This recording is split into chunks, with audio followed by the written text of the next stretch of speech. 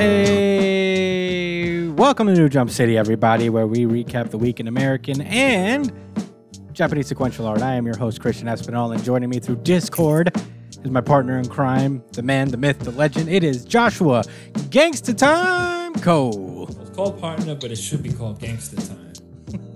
What up, Chris? Hello. What's good, everybody? It's good to be here. Also joining us is my producer and brother. It is Edgelord Big News Brian. What's up, nerds? Hello. Wow.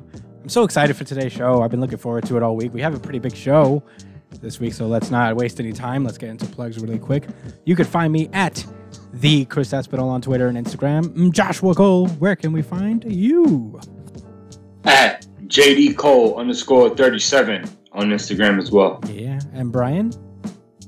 You can find me at b.esp on both Instagram and Twitter. Mm-hmm. And also on Twitch, you can find me at It's Punchline. Yeah. I'll be streaming every once in a while. Yeah. The theme song music is by our theme song guy, Drum Foo. You could follow him on Instagram at drum_foo. Give him a follow. He's fucking awesome.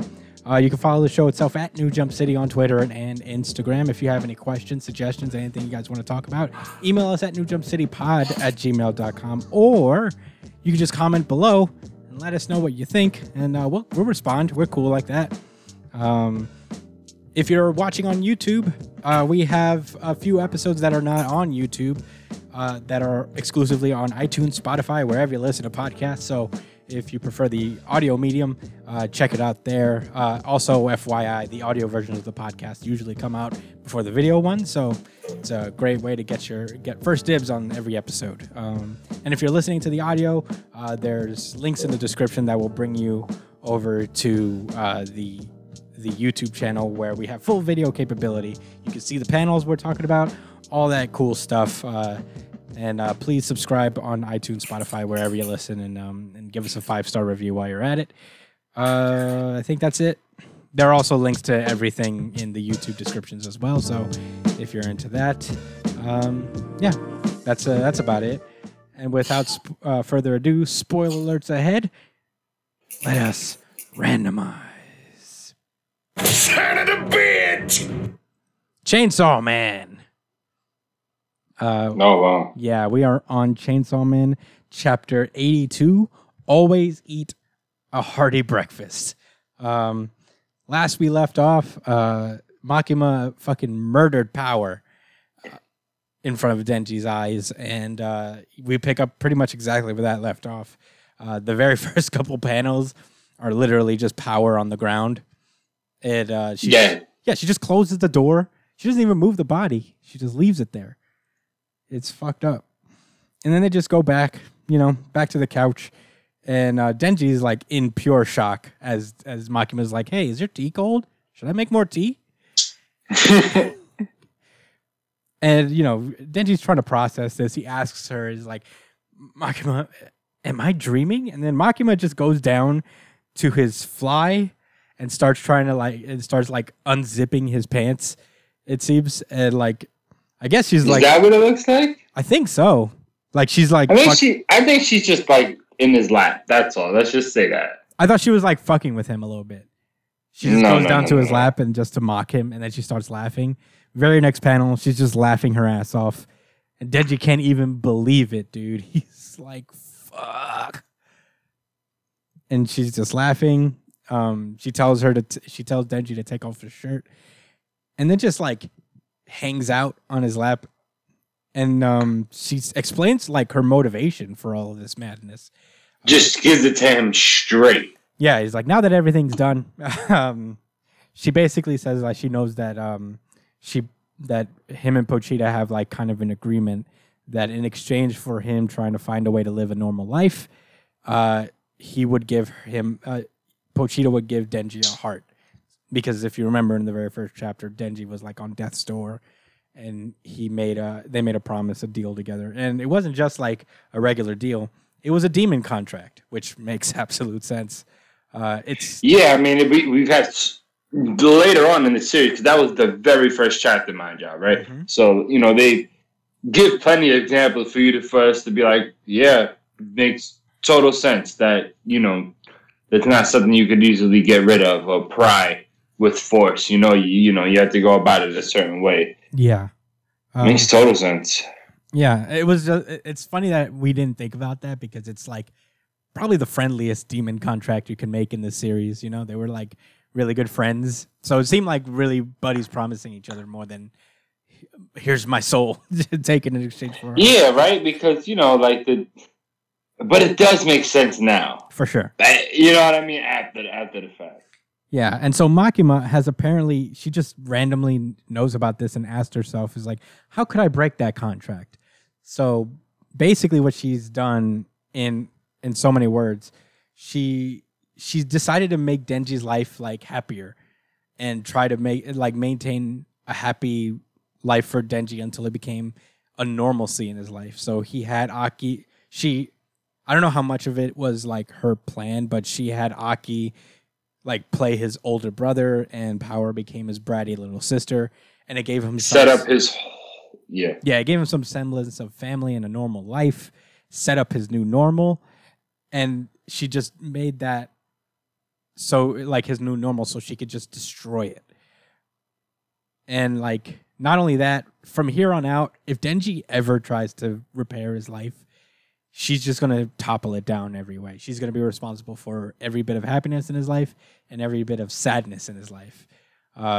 So the specifics of which are, if you overcome your grief and make friends, I'll just kill them instantly. And if you get married and start a family, I won't let your wife and children live long. Which is great. I don't know why she had to give a beat around the bush response for that. Yeah. I think he got. I would have understood the point by then, but it is Denji, and he's very dense, so I get it. She has to hammer the point down. You will never be happy or successful. Never. I will always come to shut your shit down. I am the control devil. Yeah, I think the point of it. I always win. She's like, I'll let your wife and kids live a little longer than most, but I will kill them. So you can feel the desire. So you can feel the despair even deeper. Yeah. Deeper there. Ooh. Sheesh. And Denji's just like... She says it so plainly to him, too. Like, yeah, silly. Yeah, dummy. I did all of that to you. Come on, man. And Denji's just like, why? A valid question. A valid question. And Makima just responds, because the time has come for you to repent for your sins or atone for your sins. And it's... She looked... into his past, and we get like reference to the door that we see in Denji's memories all the time. And it turns out the door is a metaphor for Denji's childhood memories. Kids can hide shit behind, like hide big traumas behind these metaphorical doors, and that's what that door was this entire time. And it turns out that behind the door is the fact that Denji's dad didn't kill himself. Denji himself killed his dad. Okay. Yeah. Yeah. So, and I'm gonna be totally honest here. I forgot that his dad died or whatever. I just thought he was a straight up orphan to begin with. I'm gonna tell you guys this. Right after I read this chapter, I read the first chapter, and a lot of things came full circle for me. But I'll wait till we get to the end of this one. Yeah, that's a good point. I would like to hear that, actually, because I didn't. I should have done that, and I didn't. But yeah, the door that keeps popping up is actually the door to their apartment, it seems, where Denji's father is lying dead. And the truth is, apparently, I guess he was like this abusive drunk, and he was going to get Denji killed, so he killed him first. And I guess he did it by smashing a bottle on his head, because there is a wrecked bottle on the ground. Denji doesn't seem to have a weapon, so I guess that's the way he did it. And yeah, I mean, he killed him in self-defense, it seems, but the people that his dad owed debts to wouldn't make any money off of that, so they made it out to be a suicide, so that Denji could, I guess, work off the rest of the debt. And yeah, and then Makima is just piling it on. He's like, "You helped me kill Power, and if there might have been a way to save Aki if you had just thought about it for a minute. And she's basically like, someone like you has no right to That was fucked up. normal life. I'm very. Hold on. Maybe I'm just crazy, but there, you guys see the panel, like, you know, the where it shows his dad is dead, right? Yeah. Yeah. On the bottom right panel in the shadow, doesn't it look like Denji's hand is a chainsaw in the shadow? Yes. I didn't. Yes, and Wait. I did not notice that before. Oh. Yeah, I Yeah. did notice that, huh? It looks like it's the rest of his arm, but the rest of his body doesn't look so scruffy. That is really interesting. I don't know if that was more just like a metaphoric, display more so than he had the spirit of the chainsaw in him. Because, well, I'll get to my thoughts again. I guess a little bit later. I don't know. I mean, But that is really interesting. That's cool. yeah, I'll wait to hear Josh's thoughts on what he saw from the first chapter. It could be just like a coincidental thing with the artist, but because Pochita wasn't in his life at this point, so Yes, I'm not key sure. there. Yeah. But in any case, Makima is just piling it on, and she's like, "Someone like you doesn't deserve a normal life, huh?" And then we cut to like inside his mind, and Denji just says, "No."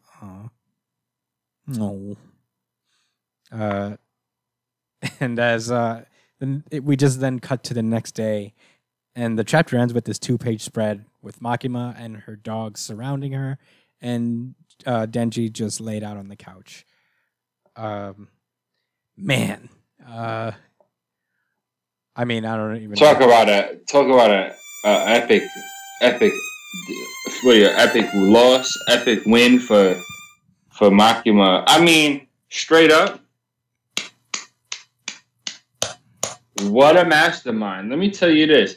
I done read a lot of manga and watched a lot of movies and media of fictional storytelling growing up, and let me tell you something, man. That was so properly executed and clean on Makima's part, and so cold-hearted. Like pure manipulation and understanding of human nature.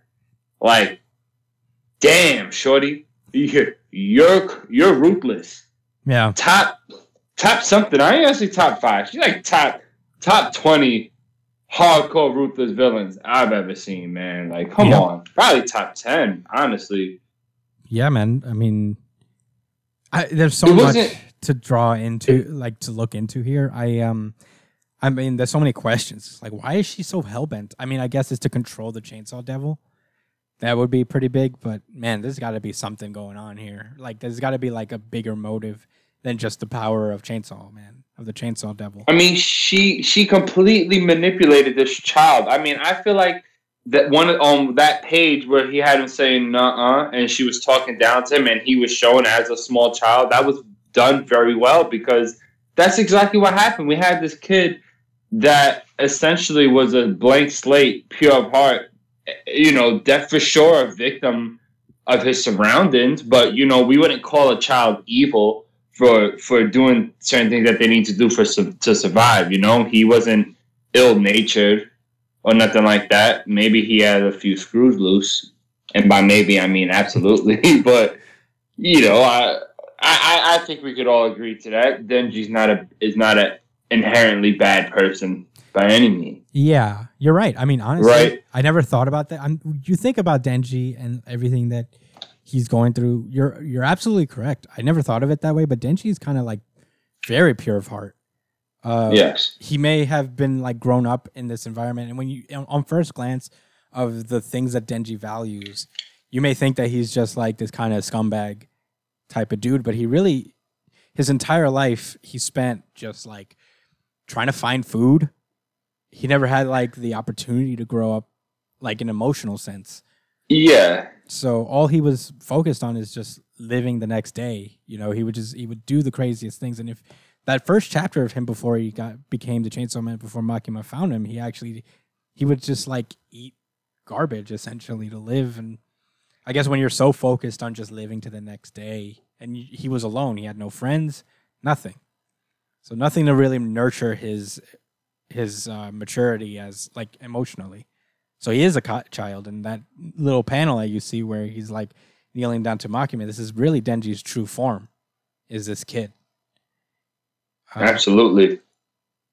And and to play on like someone's like trauma like that, who is in that position in that mental state, it's kind of wild. The whole time I was just like, "Ooh, killer Denji." That's purely evil.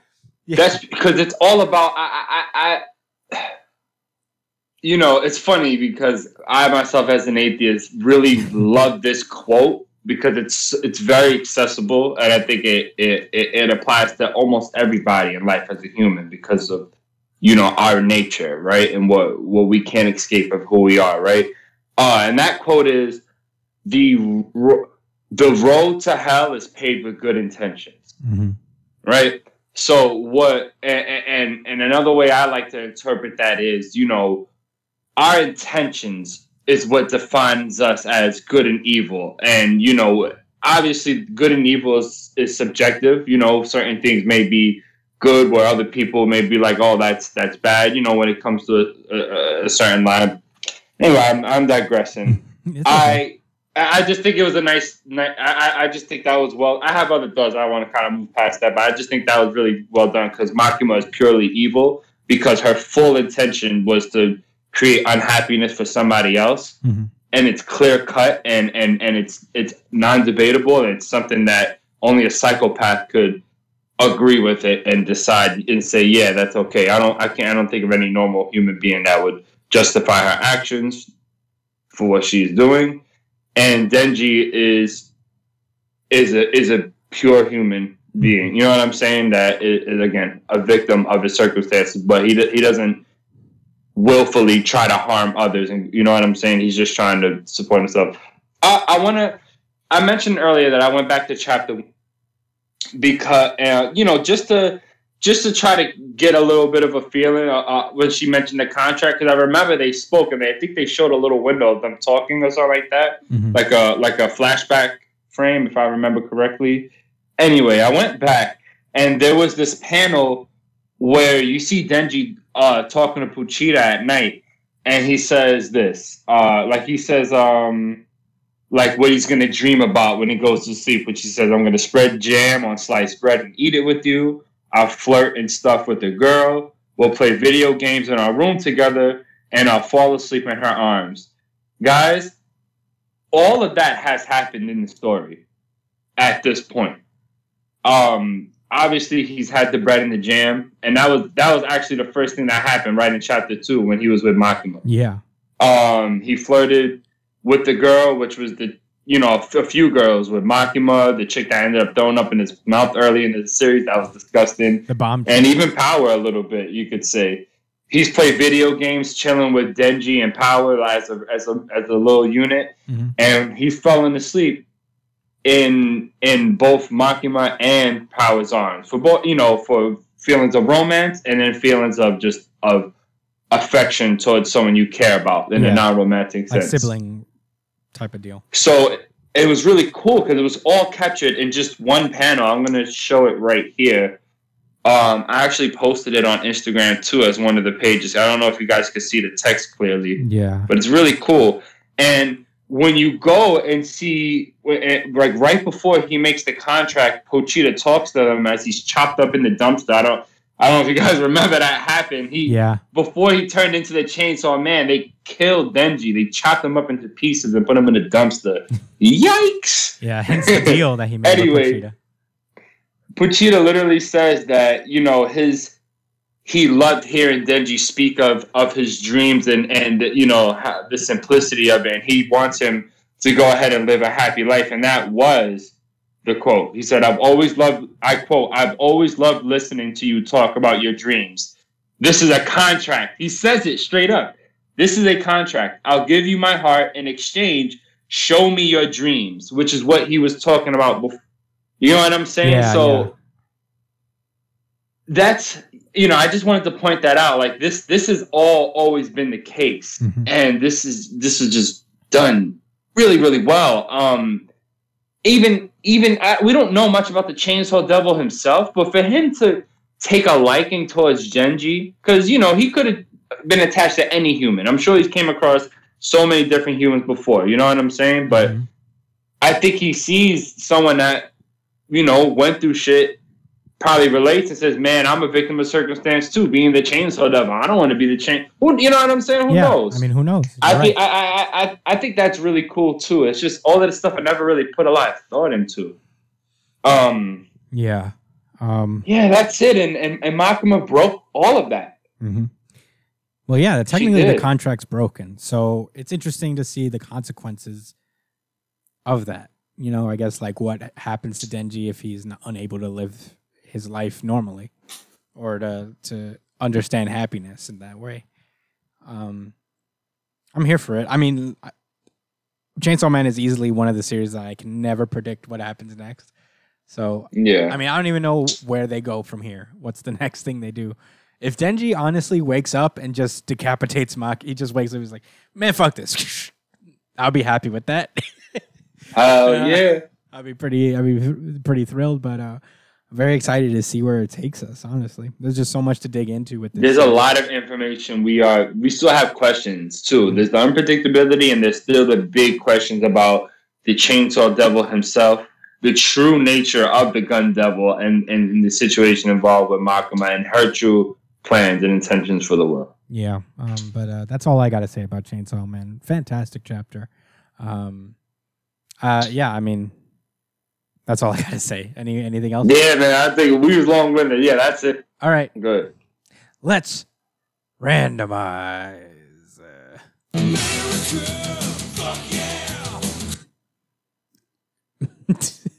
Nah, look, it said it right there in chapter 1. I do see it. The Empire book, starting with Fantastic Four, number 23. Yeah. Last we left off with the Fantastic Four. This weird cult, with this weird like scroll thing cult has been trying to attack the Fantastic Four and the new kids that hold the history of both the Skrull and the Kree.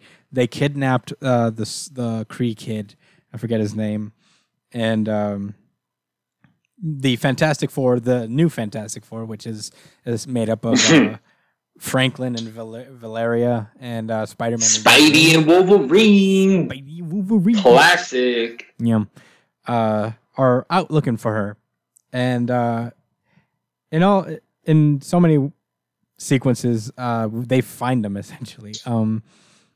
They get traces of the Skrull girl's blood who escaped from like her hospitalization to find the Kree kid, and we cut over to where they're holding the Kree kid, and they're basically gonna manipulate his memories and remind the allied army of Skrull and Kree their beef, and essentially tear the same shit they all know, I guess. I mean, even more so at a hyper intense rate. Yeah, I think it's just like invoking those same feelings of it's just amplifying those feelings of resentment between them. Throwing gasoline on the on the fire.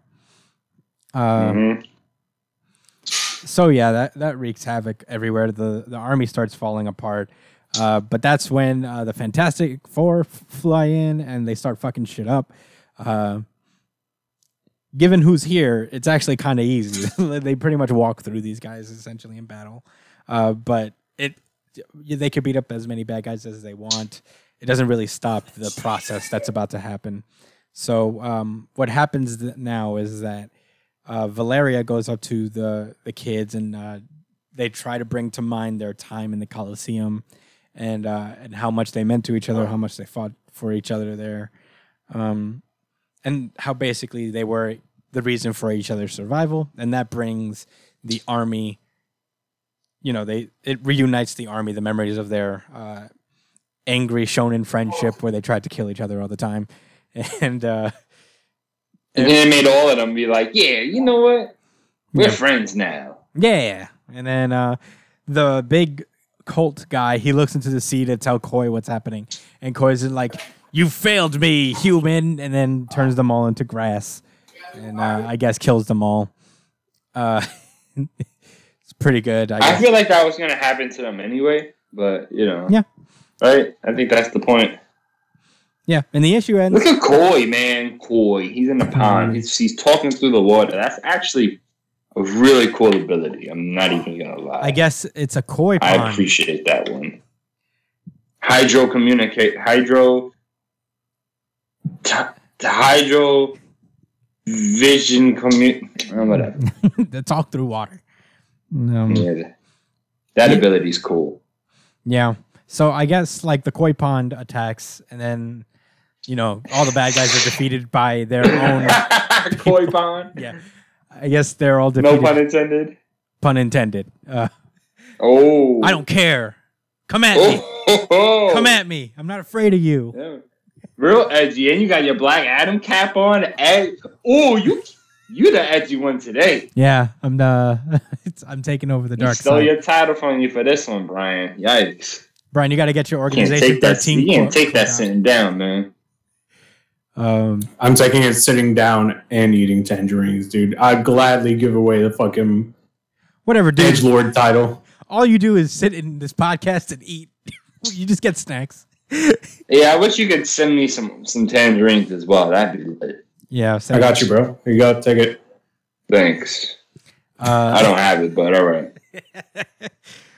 So I guess that's like Fantastic Four. It just kind of the last page is literally just them is like, we did it.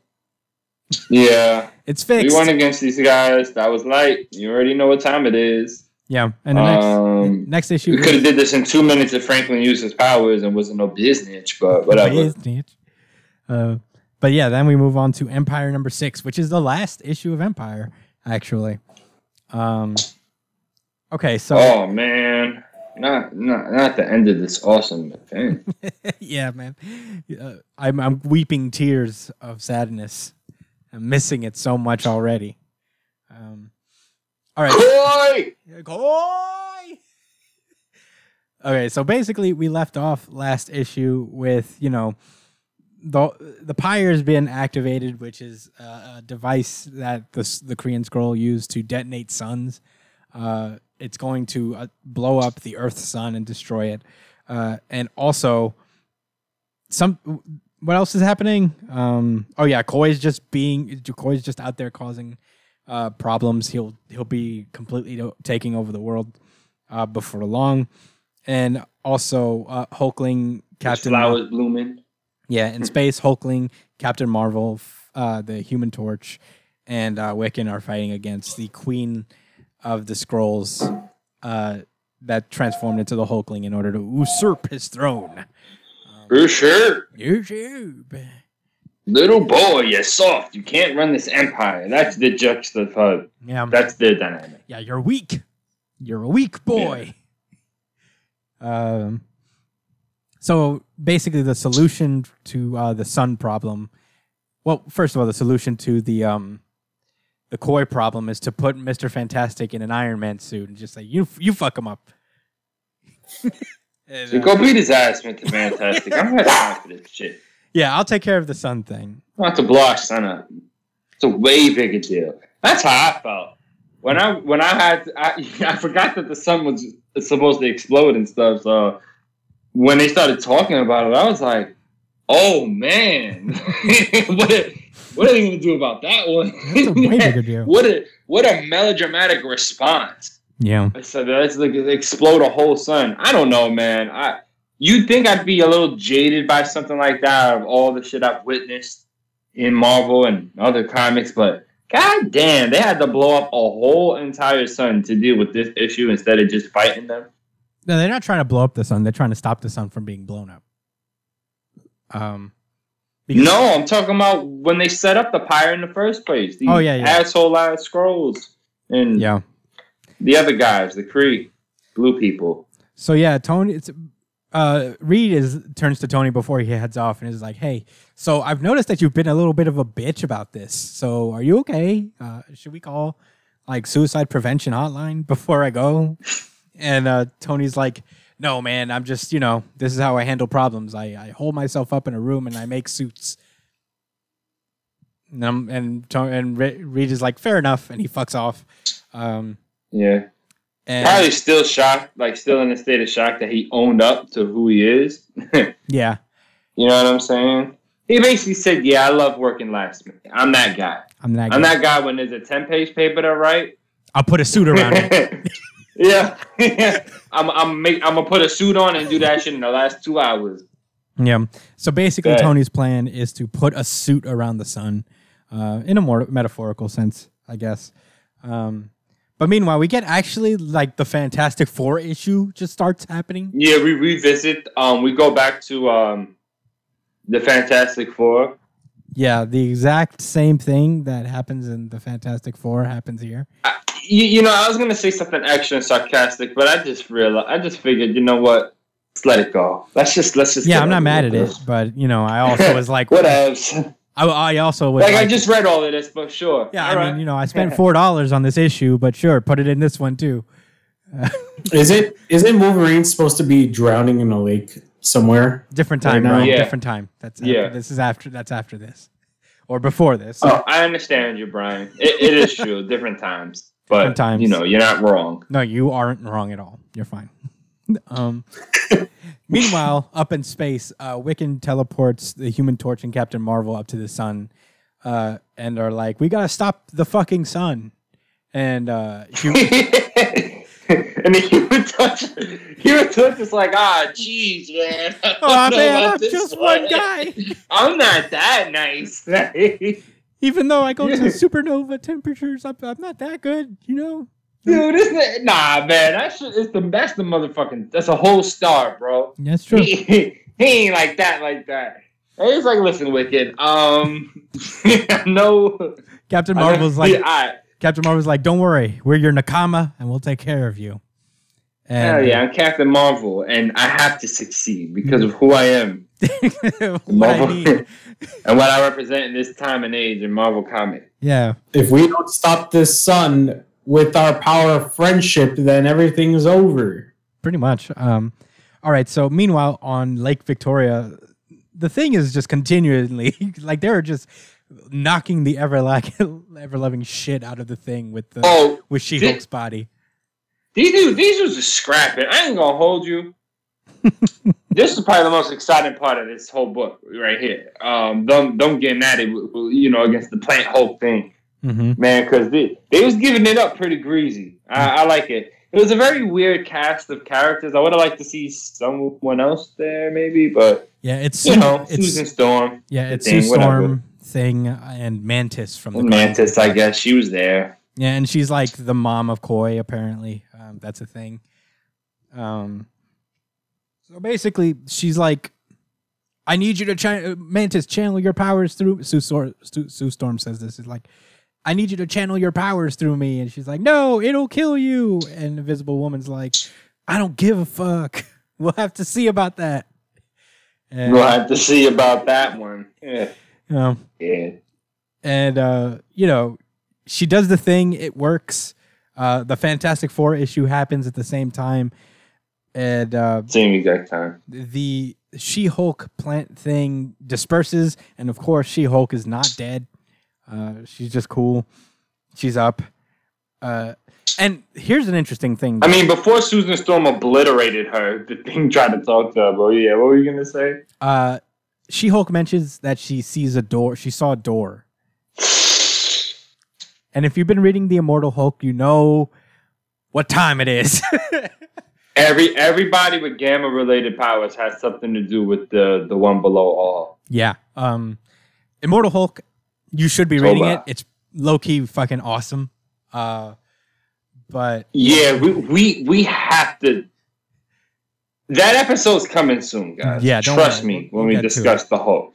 But yeah, apparently, and this does make sense because there is, I think it's a one-shot that the Immortal Hulk ends with is going to be the Immortal She-Hulk. So I think this kind of sets that up, which is pretty sick. I like that they have a little bit of a foreshadowing thing here.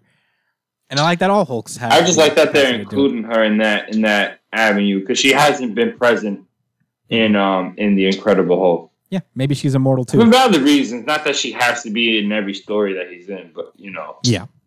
Well, she's there. The nature, the way they're telling the story and how they're talking about everybody who was introduced to the gamma radiation, you know, it would make sense for her to play a role now. Yeah. And the reason she's here now is because Bruce is wilding out and losing his goddamn mind. But yeah, he's fighting corporate America right now. yeah, pretty much. Lit. Hell yeah. Okay, so basically, Hulkling commands his wards to go off and help the Human Torch and Captain Marvel with their sun problem, while she's gonna remember after the events of the Fantastic Four, making them be at peace with each other. Yeah, just making sure we're all on the same page so far. yeah, and Hulkling is gonna have us give the Queen a stern talking to, and that's his plan. This teenage boy, this young man is about to tell this elderly queen that's been around for thousands, I don't know how long, man, way longer than him, kind of have an attitude about that kind of stuff. I feel like we see that so much in media with children talking down to like older people. I guess it makes sense because, she was wilding for respect and she's crazy. I'd like to give. But I don't think that's real life. I'd like to give it a little bit of leeway that Hulkling is an adult at this point. Like he's at least in his mid-20s. Like he's not a kid for sure.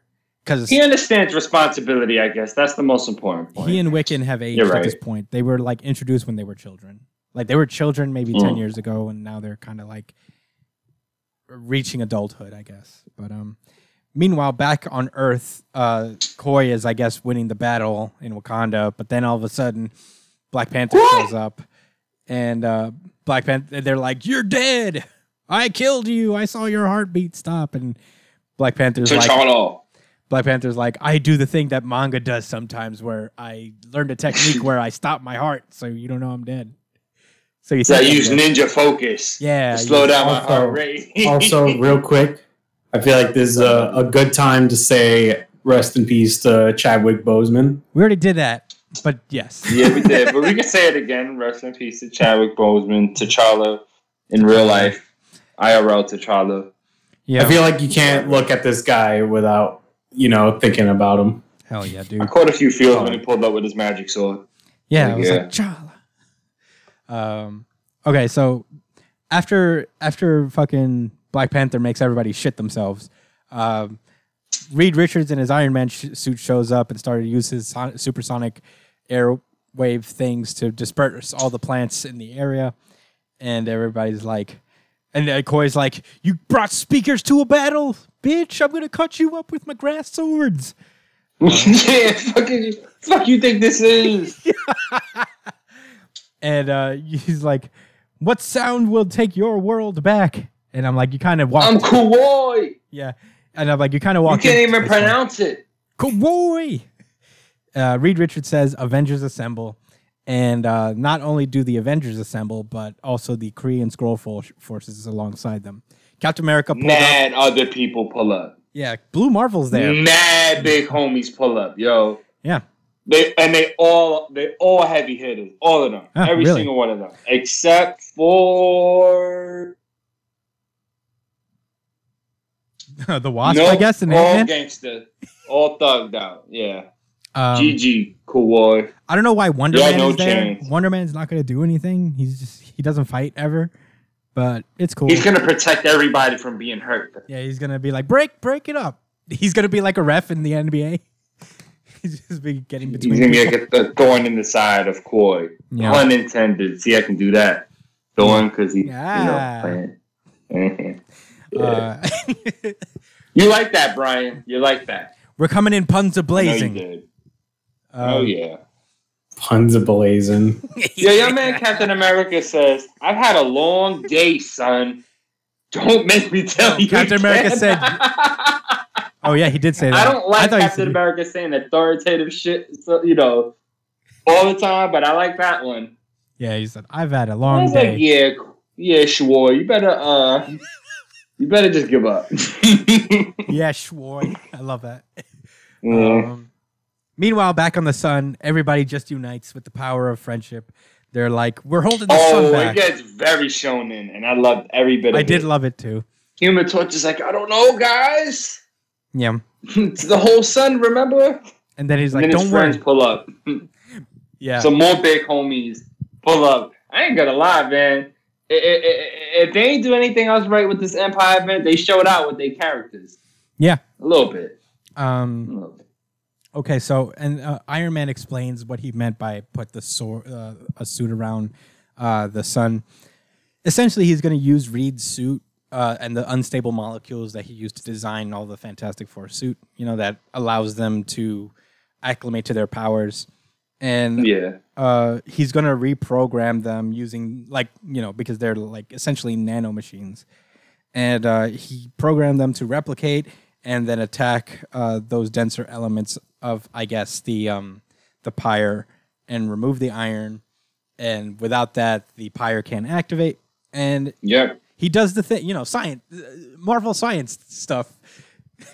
This ain't Tony in the clutch. Yeah, that's per usual. And it worked. The sun's down, and that's when the queen just gets pissed off, transforms into her queen self, and starts to and just slaps the shit out of Hulkling, knocking off his like inhibitor mask that shuts down his scroll powers. His Jabberwocky mask. Yeah, his Jabberwocky mask, and then Hulkling, simple solution, just picks up the mask and puts it on her, takes away her powers, and I'm like, wow. Not very. She had a lot of nerve, man. Like she was talking all that shit about this kid, and you get caught up like that in a fight against him, 1-on-1, no help. Yeah, that's so crazy. And yeah, she's down. With that being done, Koi's done as soon as Thor shows up. Thor comes up and is like, "All right, little boy. I'm gonna destroy every one of your people if you don't fucking cut this shit out." And he uses thunder from Kingdom Hearts on a global scale. So I want to know, did Thor always have this ability over Earth, or is this a brand new situation? Yeah, I don't know. I imagine it's like part of his like now I'm all father type of deal. So he could just he has like a little extra power set. I don't know. Is that what he does, though? I thought he just, like, he just, like, smites all of these motherfuckers. He said, I am Thor. I am Thor, the Gaia son. Oh, shit, matriarchy. He said, I quested long to learn my mother's way, to learn her will. Sounds like he's channeling her abilities that was passed down. I mean... I guess. He said, and to those who would control her bounty, use it to take life, her greatest gift, I say thee, Mother Gaia plays no favorites, wizards of the Kotati. Her magic is stronger than yours, and in her name, let thy power be revoked. So, he took their power over plant life from... How crazy is that? I guess so. Yeah, he does that, and then that's when, like, Black Panther goes up to the swordsman and starts fighting him with Hulkling's magic sword. And Swordsman's like, I'm the swordsman. This is kind of my thing. But he's losing because he's not necessarily the swordsman anymore. He's mostly whatever Kotati took over his body. And then he does, like, as he's on the ropes with Black Panther, he pulls Koi aside and has him hostage. And Koi is like, Dad?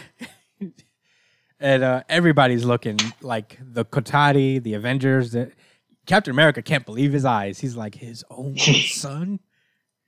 You see shit like this in every at the end of every of his comics and all that shit, but he's still shocked. Literally fought Hitler. Is surprised by this evil. Sure. You're older than everybody, bro. Whatever. Yeah. And, dude, Black Panther rules. He's like, don't come any closer or the boy gets it. And Black Panther's like, it's an odd thing to do. This boy killed some of my people. I don't give a fuck if he lives. Yeah, right? He's like, well, man. So? What the fuck is that supposed to mean?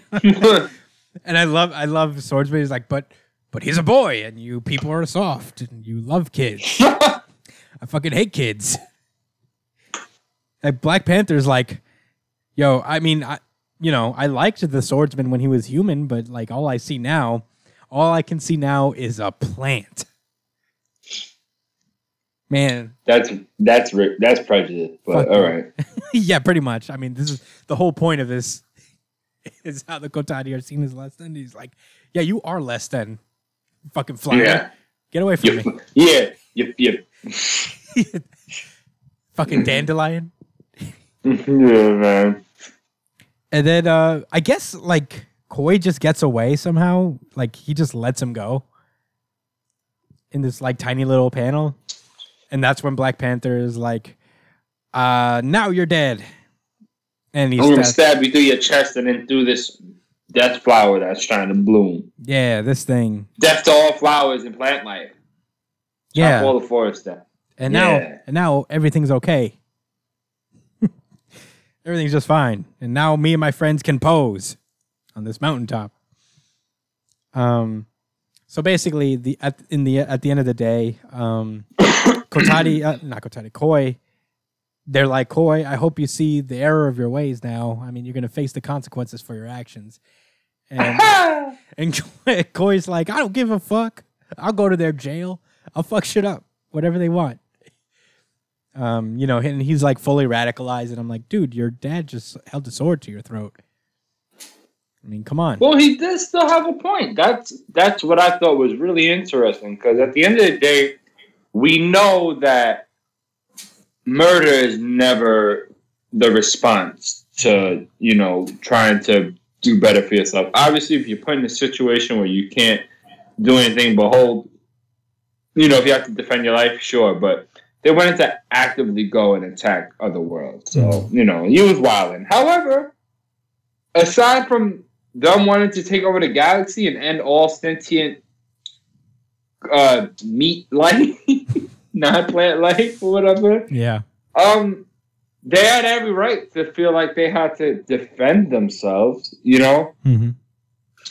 They experienced atrocities and these other races,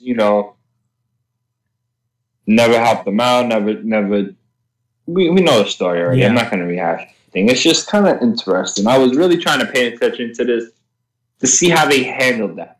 Yeah. And how they're gonna reconcile that behavior, Yeah. Because that is still a powerful point. They still need help, Mm-hmm.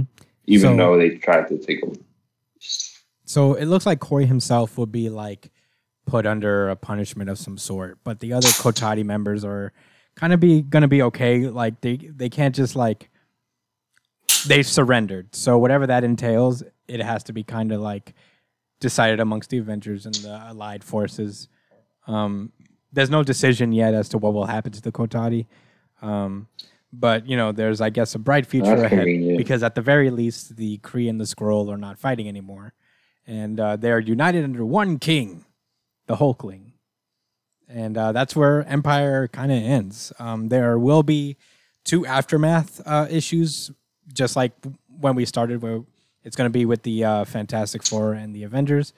We'll check those out and we'll cover those, of course. But that's the end of Empire for the most part. I actually don't know. I don't know if there's like another tie-in that we really need to check out.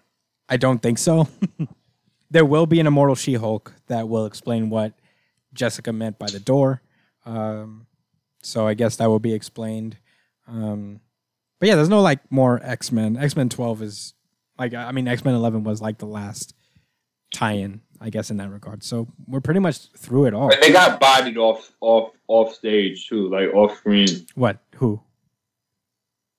The Kotadi. Oh yeah. They didn't even show the destruction on the moon. They just Oh yeah. said, that's- yeah, the X-Men. You get the handled point. that. They mop these niggas up for something serious. yeah, We don't go up there. Magneto pulled up. You get the point. But yeah, that's Empire. It was a good event. I mean, I don't know. It didn't blow me out of the water, but there are really cool moments in it. We've talked about this before, but I feel like this event would be probably a lot better if we weren't just fatigued from events in general. Mm-hmm. I mean, events used to be like special. It used to be like all these stories would converge after one whole year. Everybody would be off doing their own thing. We get like maybe 1 or 2 events a year.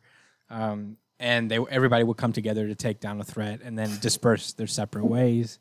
But Yeah, set up new storylines and such, and now it's just now, and I don't know, maybe it's because like comics need to do a lot of extreme shit to survive these days.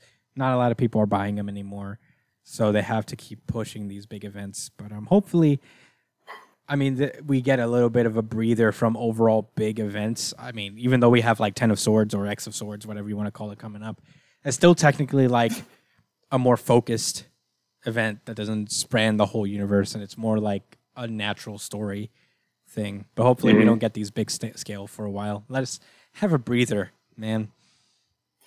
But we still do have Death Metal and Darkest Winter or whatever, Endless Winter, whatever's coming. Which, on the DC end of it, yeah. Yeah, but that's all I gotta say. I mean, it's not a bad event. If you're new to comics, it's actually probably it would be a pretty cool event for you if you're like brand new, because it doesn't require a whole ton of continuity, and if it does, they explain it. And it's well drawn, So, big fan. I mean, it was a fine event. I don't know if it has a lot of rereadability, but I don't know. Yeah, I don't believe it does. Supposedly, it's supposed to impact the Marvel Universe as a whole down the line. We'll see. Well, yeah. I mean, the Kree and the Skrulls are together now. My thing is, I never cared about the that side of Marvel anyway. Mm-hmm. I just don't care. The only time I care about the cosmic stuff in Marvel is when there's some type of big event and some type of fight involved, that has the regular heroes involved with it. Yeah. You know what I'm saying? So, all right. We'll see. Yeah. I'm sure that's how it did, and that's it. I don't think we have to even read too much. Yeah. Shuo is still alive. But with that being said, that's kind of a let us randomize. My Hero Academia. This is My Brian Academia. My Brian Academia. This is My Hero Academia, chapter 282, Footfall of Destruction.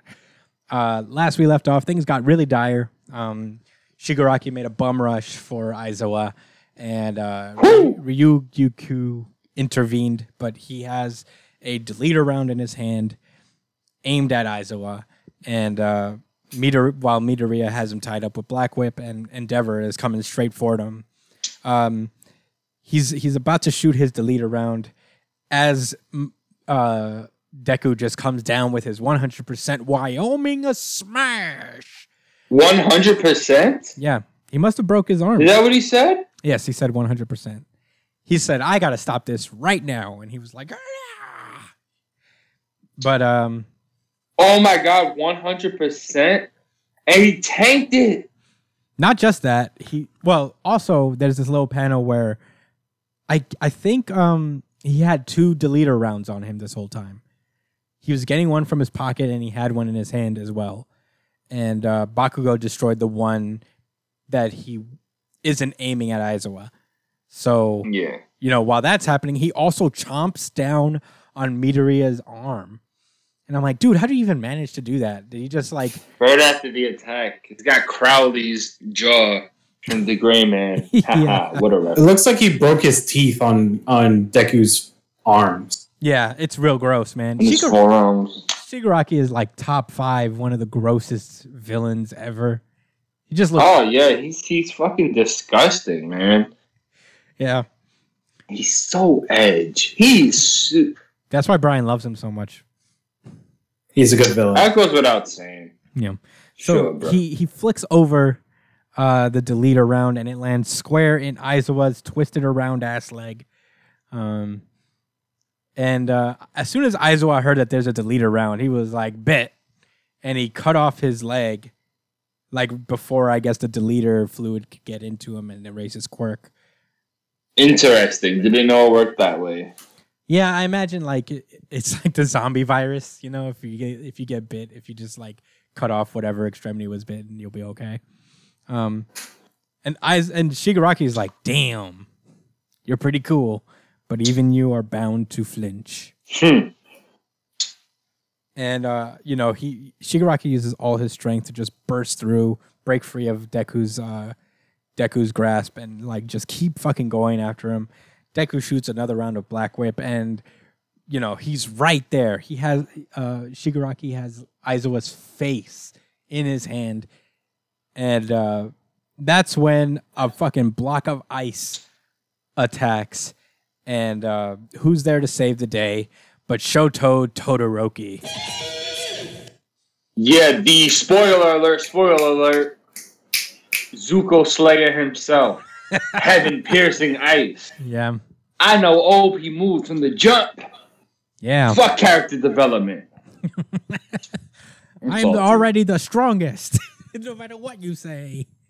I don't need training. That's the point, dude. I know, Brian. Jesus. And that's what makes him so awesome. He is awesome. Because of that, His problem wasn't in his abilities. It was in his personality and who he was. And what he's surrounded with, you know? So you're gonna tell me that heaven piercing ice has nothing to do with it. With him being a somewhat lackluster character. That's useless without his fire side, dude. That's unfair. I wouldn't call him a lackluster character. I'm biased. But you know what? It's pretty cool. He creates an opportunity for Deku to come in and just wham. Oh, nice follow-up. Like they was in a double team smash, wombo combo. So, yo, fuck all of that. Son shot him up to the side with his ice. Nigga came with a hook to his rib cage. Oh my god. Yeah, he did what the does that gazelle punch mean? from He hit him Ippo. with a 100% Detroit smash. Whatever, Wyoming? Is that what you said, Wyoming? I think that's why he didn't die, because he used a really whack fucking state. No, dude, he just No one gives a fuck about Wyoming. And no, I don't apologize for I've never. Wait, I just realized this. I just realized this panel here. So Todoroki was on his way there this whole time. What took him so long? I mean, he's lame. Why are you such a hater? He's not dead. He's a cornball. He was scared. He lagged behind and was pussyfooting. And then when he seen all the shit popping off, he was like, "Oh man, I gotta hurry." No, I mean Todoroki. Then he came through with his OP move, saved the day. Todoroki is strong, but Piercing Ice is so strong that it made Shigaraki susceptible to a regular punch to the ribs when 100% regular smash punch wasn't enough. I bet it's not 100% because his arm's not broke from it. I don't know, bro. I'm hating really viciously. I'm gonna try to tone it down. All right, so he's what an unfair matchup. Yeah, it was an unfair matchup. All right, so I told you guys from the jump. You like Todoroki more than Zuko? You didn't tell nobody from the jump. We literally said it before you even got the chance to talk about it. What are you talking about? We literally said in the chat, yeah, Todoroki's probably going to get this one. Before you even started saying so much and getting into detail and going back and forth. I said it was a stupid-ass matchup. No, it was the stupidest matchup I've ever seen. Todoroki's going to own. Bro, that's literally the first thing I said. This is a stupid matchup, dude. That's literally what I said. I don't remember that, man. Fuck this, dude. We're putting screenshots of the conversation in the video. We got to see them. I'm not doing that editing. Yeah, tune in this week. Tune in.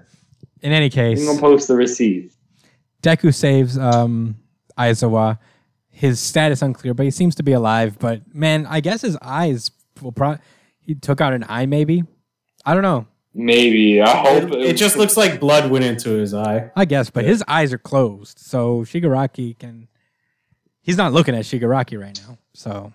Yeah, because he's kind of probably... Blood loss is probably a factor here. Yeah. So dude doesn't have a fucking leg. I want to show you something.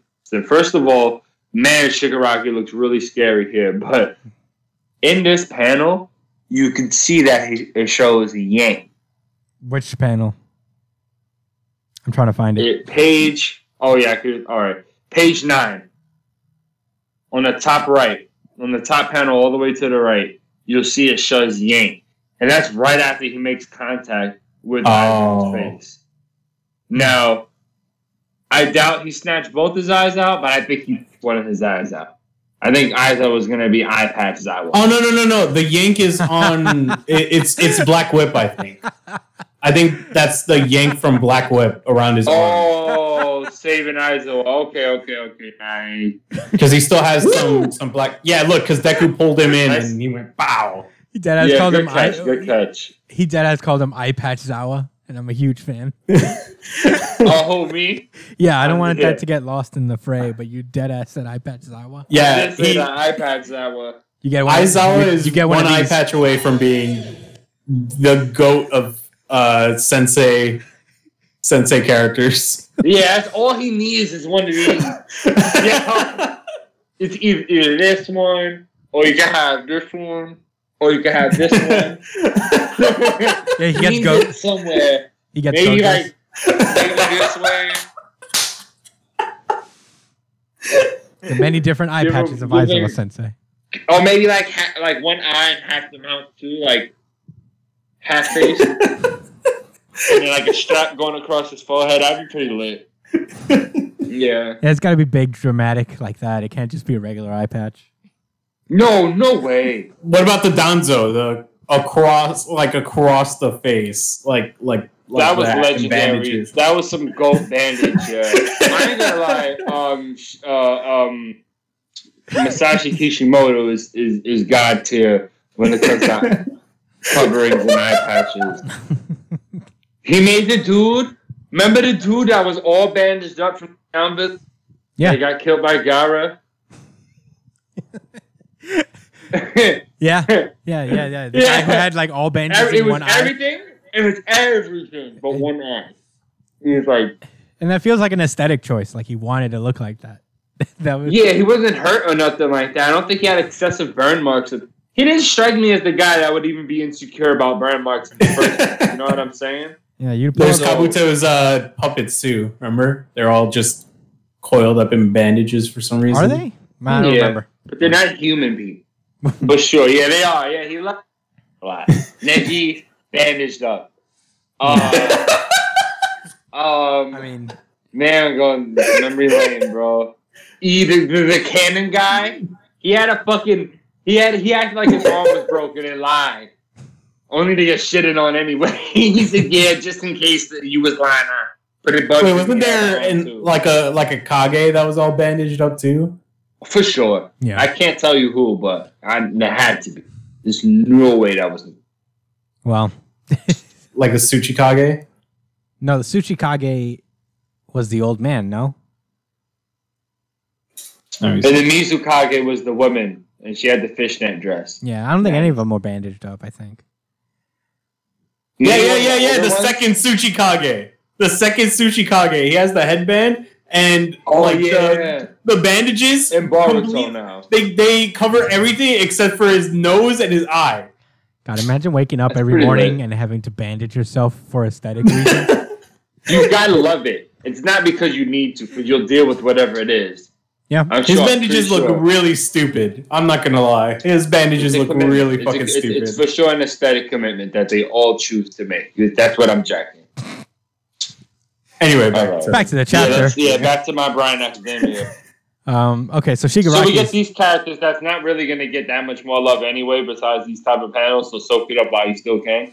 Oh my god, you're such a hater. Why are you being such a hater today over my I just be funny, Yeah, man. it's getting in the way Oh, of I my don't know. recap. Why am I these spicy thoughts in my gut? Is it because you love it so much, Brian? Oh, yeah. What? Brian, you've entered a realm of Josh where if you like something too much, Josh will... Damn, am I starting to make it the new bow and arrow people? But I like My Hero Academia. I don't like bow and arrow people at all, except for like, Yeah, I mean, I don't know, Josh.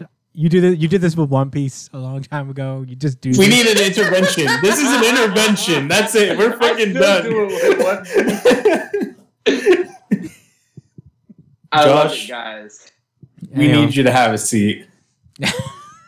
You're trolling But too You hate hard. too many things All that right. you love. No, listen. I was just joking, guys. They're showing these characters, and I love it. It's dope, and they're probably gonna have. This is still bad. It's gonna be cool. It's still You know, it's terrible. gonna be cool. It's gonna be cool. I'm optimistic towards next week. This still feels terrible. It feels like hurtful almost.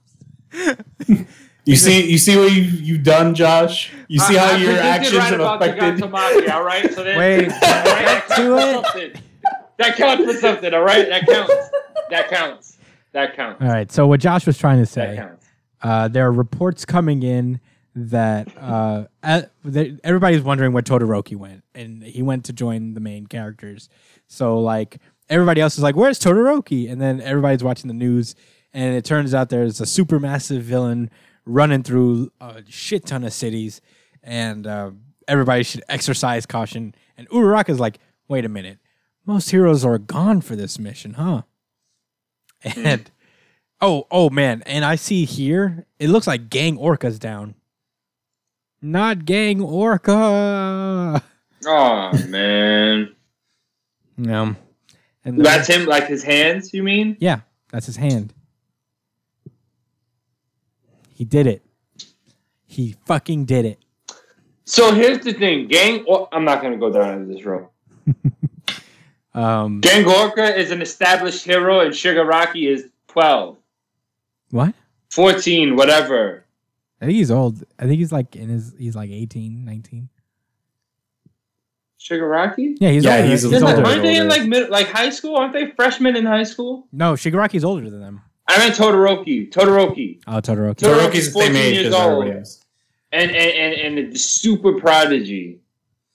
But Gang Orca, who's been in He the was game, born. He was literally born into it.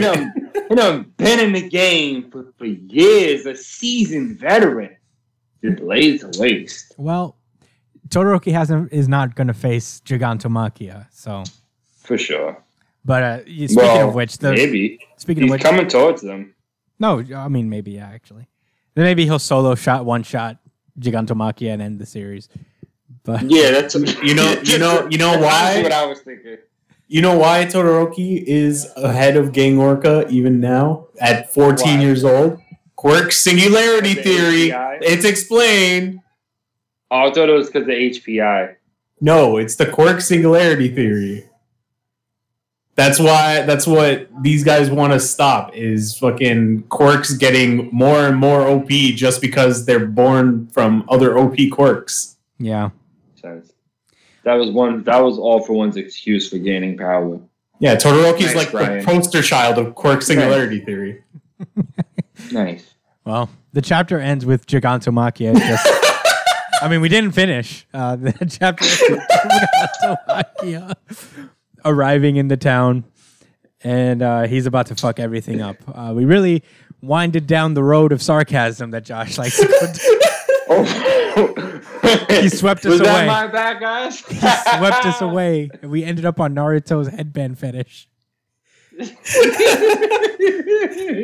right, hold on. Can I get my theory on what's going to happen with Gigantomachia? Please. All right, so look. All right. This guy, he got the fucking sleeping potion or whatever inside of him, right? The more he moves, the more tired he gets. All these guys have to do is slow him down. They're not. And I think Uraraka has a good chance of figuring that out. I think she will play a good role in slowing down Gigantomachia at least. I don't know. It's So too. channel her inner it and make him float.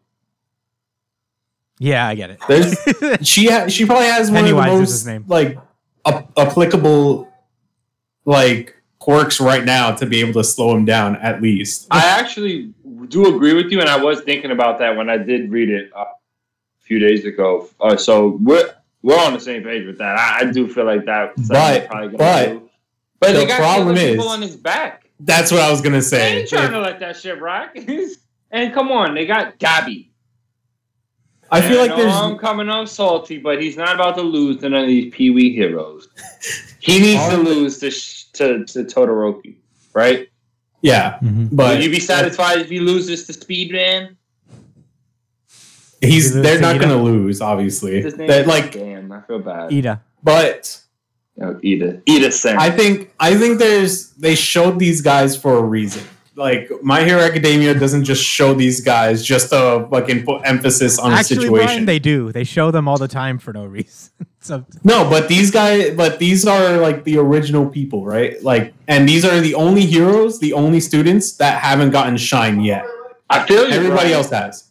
That's where my mind had went prior in other situations as well. I do applaud you that you still have the hope remaining. I mean, and I'm truly jealous. For an edgelord, Brian has a lot of hope in a lot of things. He has a lot of hope. Yes, you do. I'm telling you, you've been taking in his edge week by week. I guess so. I guess so. I guess I've just the been same way my absorbing it. sarcasm is leaking out to you. No, that's just always been a thing with you. Just, This is sarcasm. Maybe my edge is. if only Christian's work ethic would leak on to me so I could write some notes. Jeez. I gotta stop being so toxic. I don't know, man.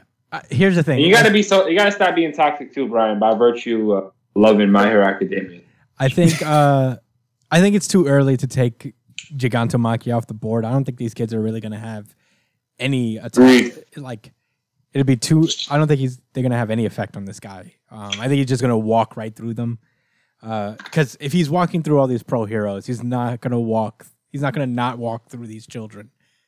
Even if they're not if the sleeper potion doesn't work at the right moment in the shonen moment at the right shonen time. Yeah, if they believe enough that the thing works, it's gonna work. All they have to do is slow him down. That's it. That's all I think. My specific theory for that matter is that you know how the Marvel universe has, the one above all. Mm-hmm. There's a one above all in every shonen manga. And they're the ones that create the luck and fortune for these characters in certain situations. I mean, who knows? I don't disparage. I'm mad you take that seriously. I'm not gonna walk down your sarcasm road. From here on out, I'm deflecting left and right. Volume 2. Chris doesn't take the bait. I take the bait. An hour and a half with your sarcasm, Josh. Yeah. I mean, I don't know, man. It's a weird. I like the panel that it ended on. I think it's pretty dramatic. It was. I'm worried. I'm actually very worried for this. Yeah, it looks crazy. I don't think these children are actually going to have an effect on Gigantomachia at all. I think, and Brian does. I think the point is that, and I'm like somewhere in the middle. If it's going to affect him, it's going to affect him around where the story is actually happening. Yeah. So who knows? I mean, who knows? It's good like that. It's not a bad thing at all. I'm actually kind of happy that I can't really tell what's going to happen. So. Yeah, My Hero Academia is the only series that I read that I really just cannot actually know what is actually going to happen. I don't know about that. Chainsaw Man also does that. I think it's the only series. It's not the only series. It is the only. One of the only series. It's the only series you read, really. Yeah, that's what I said. So, I mean, I guess you are right about that. I mean, fair point. That's a very fair response, man. I like that. But this was very suspenseful. I'm glad Aizawa's still alive. We really thought he was dead. Oh, thank God. For now. That's if he doesn't die from blood loss. Arc's not over yet. Right? Cutting off his own fucking leg. No, here's what's going to happen. You know how the Japanese people are. Loss of limbs is really no big deal. Exactly. I guess that's just something in their biology. Yeah. I'm here for robot leg Aizawa though. Yeah. Right. Endeavor's probably going to cauterize it, and that'll be the end of it. But we got to move on. We really went up and down the rabbit hole on this one, but good chapter. Had a great time. It is time to randomize. I hope he turns his sword into some guns. Batman. This is Batman number 98. The Joker War Part 4. Last we left Harley Quinn. Last we left off, the Batman was poisoned by Punchline, and Harley Quinn made him drink this tea that made him trip balls, so that it could flush all that stuff out of his system. And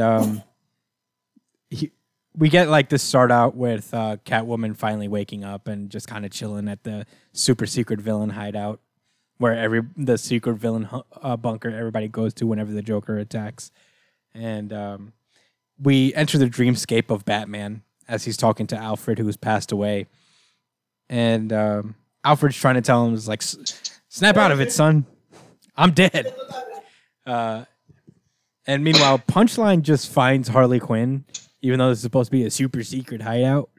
And then in the meantime, we get some character development from Bruce as Bruce explains that like Alfred basically tells him like, "Tell me what happened so far." And Alfred's like, "Well, he took all my money and he's using the money to make everybody watch the Zorro movie I watched when I was a kid before my parents died, before he kills them all, because what a dick." And Alfred's like, "Yeah, he is a fucking asshole." Yeah, it clicked to me. I have been very insensitive to this whole situation. I'm just thinking, yeah, normal Batman stuff. But then, and when he said it like that to Alfred, like kind of just, "Oh man, I'm going through this bullshit, yo." And I just, goddamn, Bruce, you need a blunt, bro. you need a blunt. You need to relax, man. You take a hot shower, regroup. For real. And I think that's what Alfred was basically trying to tell, not lose hope. Yeah. Meanwhile, like Harley Quinn and Punchline are just going at it, shooting each other, trying to kill each other.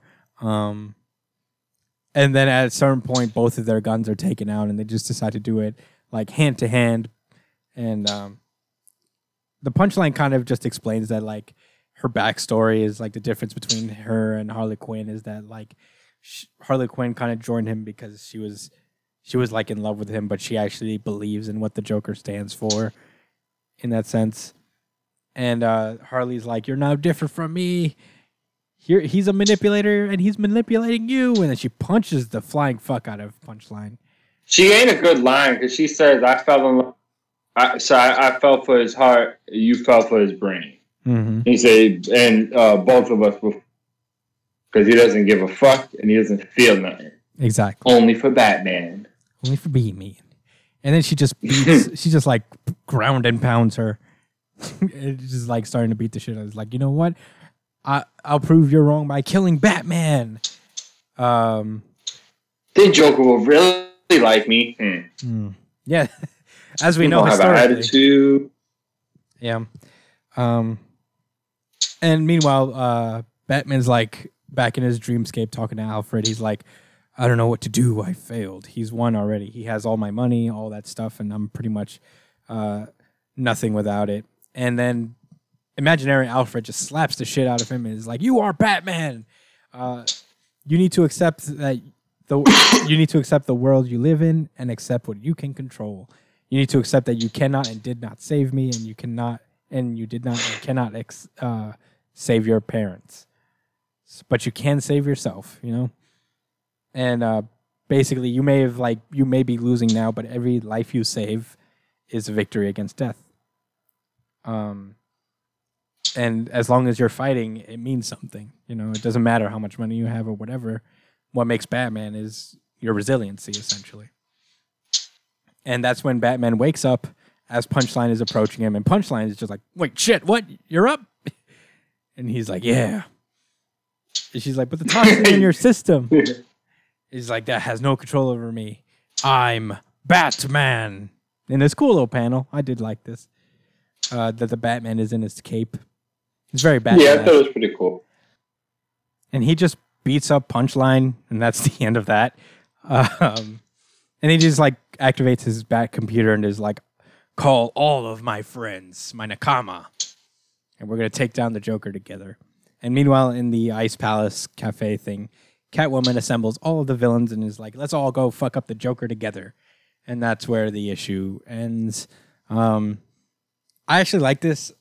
I feel like I was in the same mode as Josh, where I was like, "Oh man, I guess I wasn't sensitive to the whole Batman thing, that what he was going through this whole time." But this issue kind of made it a little more clear to me, you know, all that stuff. I like the little speech that he gives him. We may make all these jokes about how Alfred's inevitably going to be back, but at this point, you know, for what it means to the story right now, it's pretty much a big deal, and I'm glad they got this moment to mourn him.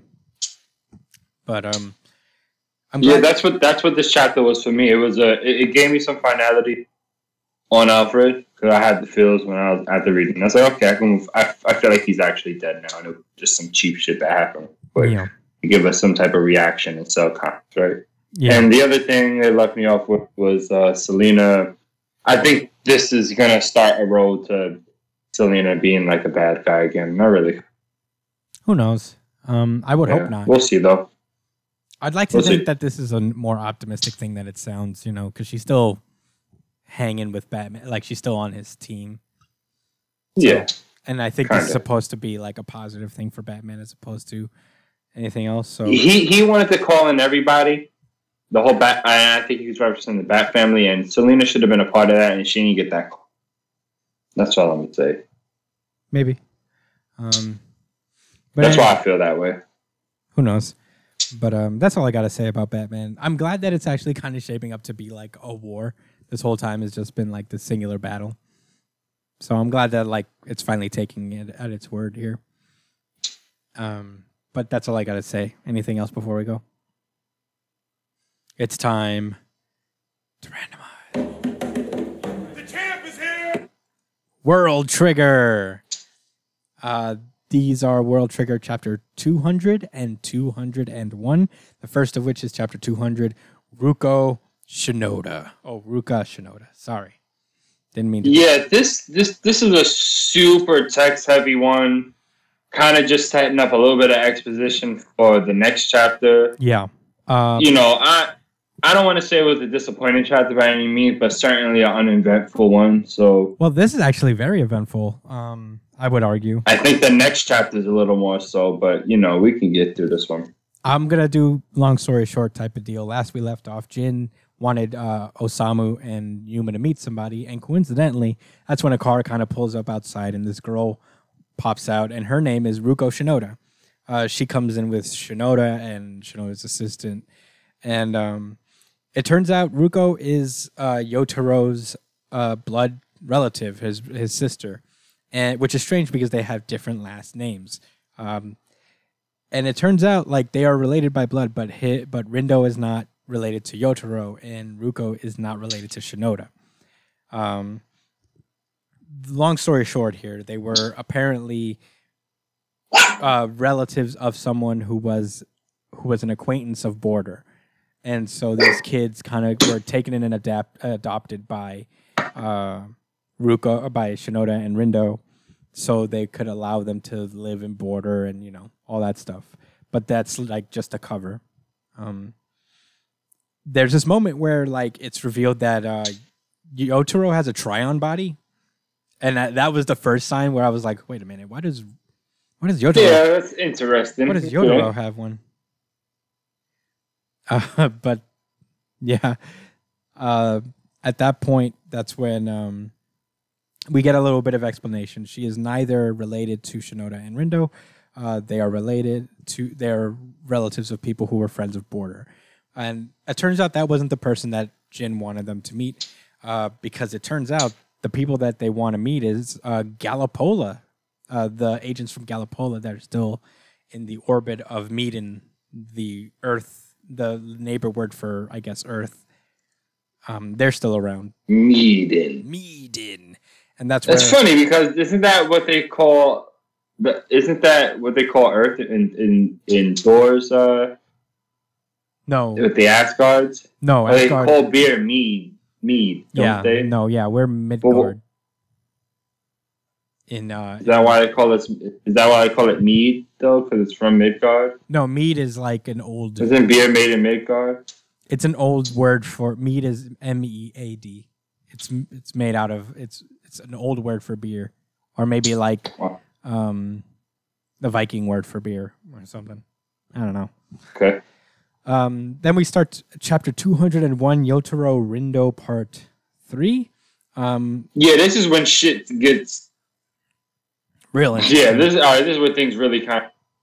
So it turns out we flash back to a few days earlier. The the Gallipola guys are kind of doing like a little recon mission on Earth.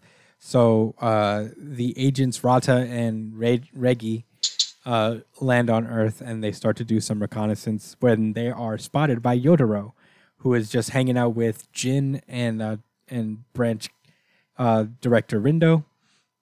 And in long story short mode, they ask the Gallipola soldiers to kind of ignore After Couture's orders to continue their assault on Medan.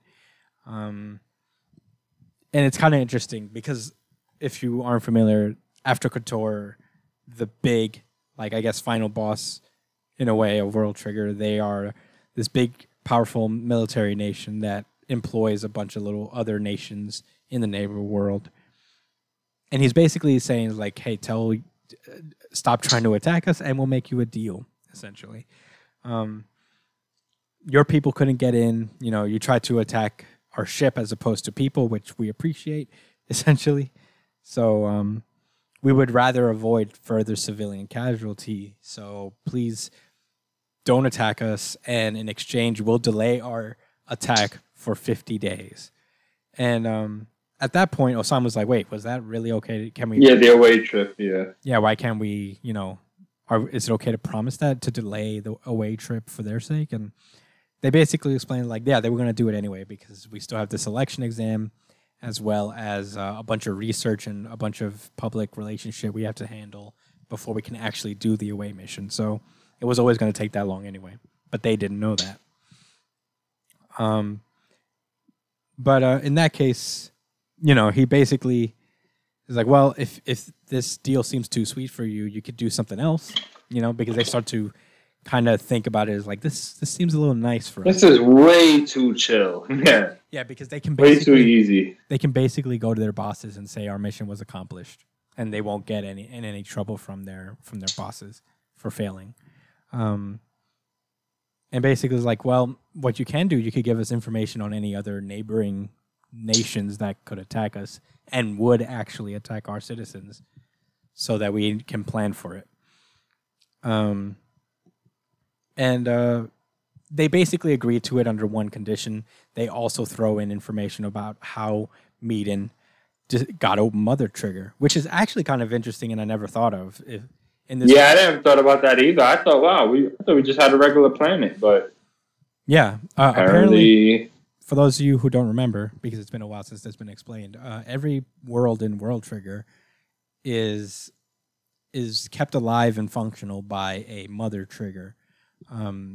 It's a person with extreme high levels of Trion that can essentially make up the planet's matter by themselves because of their sheer power. They sacrifice their lives in order to do it, but yeah, that's the point. And Medan's mother trigger comes from it all started with the story where the little three little circles on their insignia represent the three allied nations to Medan: Dexia, Meson, and Aristera. And Aristera was destroyed 5 years ago in a war, but their mother trigger was handed down to their princess and to their newborn prince at the time. And it looks like Mikhail, the other neighbor that lives in Tamakoma. And they have the mother trigger, and because they were basically refugees in border, the exchange was, yeah, you could live here safely, just give us the mother trigger, and that's where they got the mother trigger. And it turns out, the shock of all shocks, Yotaro is the newborn prince, and Ruko was the princess. So yeah, Yotaro and Ruko were neighbors this entire time. And that's where the chapter ends. It's just revealing that fact, which is... So isn't the mother trigger supposed to be a person? I don't know. That's where I got confused. I'm hoping that maybe next chapter... I think they're going to clarify that when the time is necessary. So I'm leaving that a little open. Maybe after you become the mother trigger, you become a thing. Just like when you become a black trigger. Like you become like an object. But Yeah. So this is very... go ahead. Oh no, go for it. Sorry.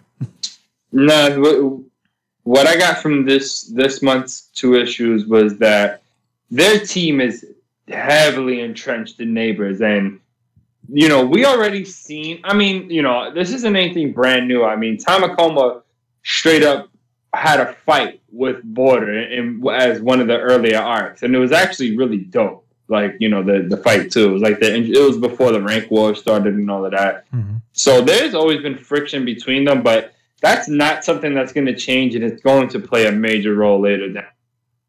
Yeah, like Border, and I think that there's more to Border not wanting to work with neighbors at all in any capacity. You know what I'm saying? Like be hostile towards them, then other than just they're untrustworthy because they hurt us. I think there's something deeper along with that too. The fact that they have to be all see. You know what? No, that's not true because Tamakoma's cool with branching out to the neighbors, but they still Border still has no neighbor agents. Not to all of the agents, but to the higher ups. They know about the engineer kid. I'm sure they know about the princess and the dude, and they know about the mother trigger that they got from the other city. So I don't know. I still think that there's a lot of friction there. That's going to be a big deal, but I don't know. Kind of interesting. That's why I said I feel like this wasn't a super eventful 2 issues. It's more just set up because I think it was like, okay, you guys should know that there is neighbor royalty here, branch, and it's going to play a role. Yeah, I like these 2 chapters a lot. I appreciated that they were able to capitalize on these small connections with Rindo and the kids, and Yotaro being more important than he was. It kind of makes sense because Yotaro is actually fully aware of his backstory. It's not like a shock to him, which explains his behavior and why he is this confident, cocky little kid. I really liked it. World Trigger is a very intelligent series. I like how it lays down these little plot points and delivers on them. But yeah, that's all I got to say. I'm honestly, I'll give it my RGC. Certified I did like it a lot. RGC. Certified RGC. Certified RGC. Yeah, I mean, so awesome. But with that being that gets it for me as well. Yeah. But I guess with that being said, ready to move on. It's time to randomize.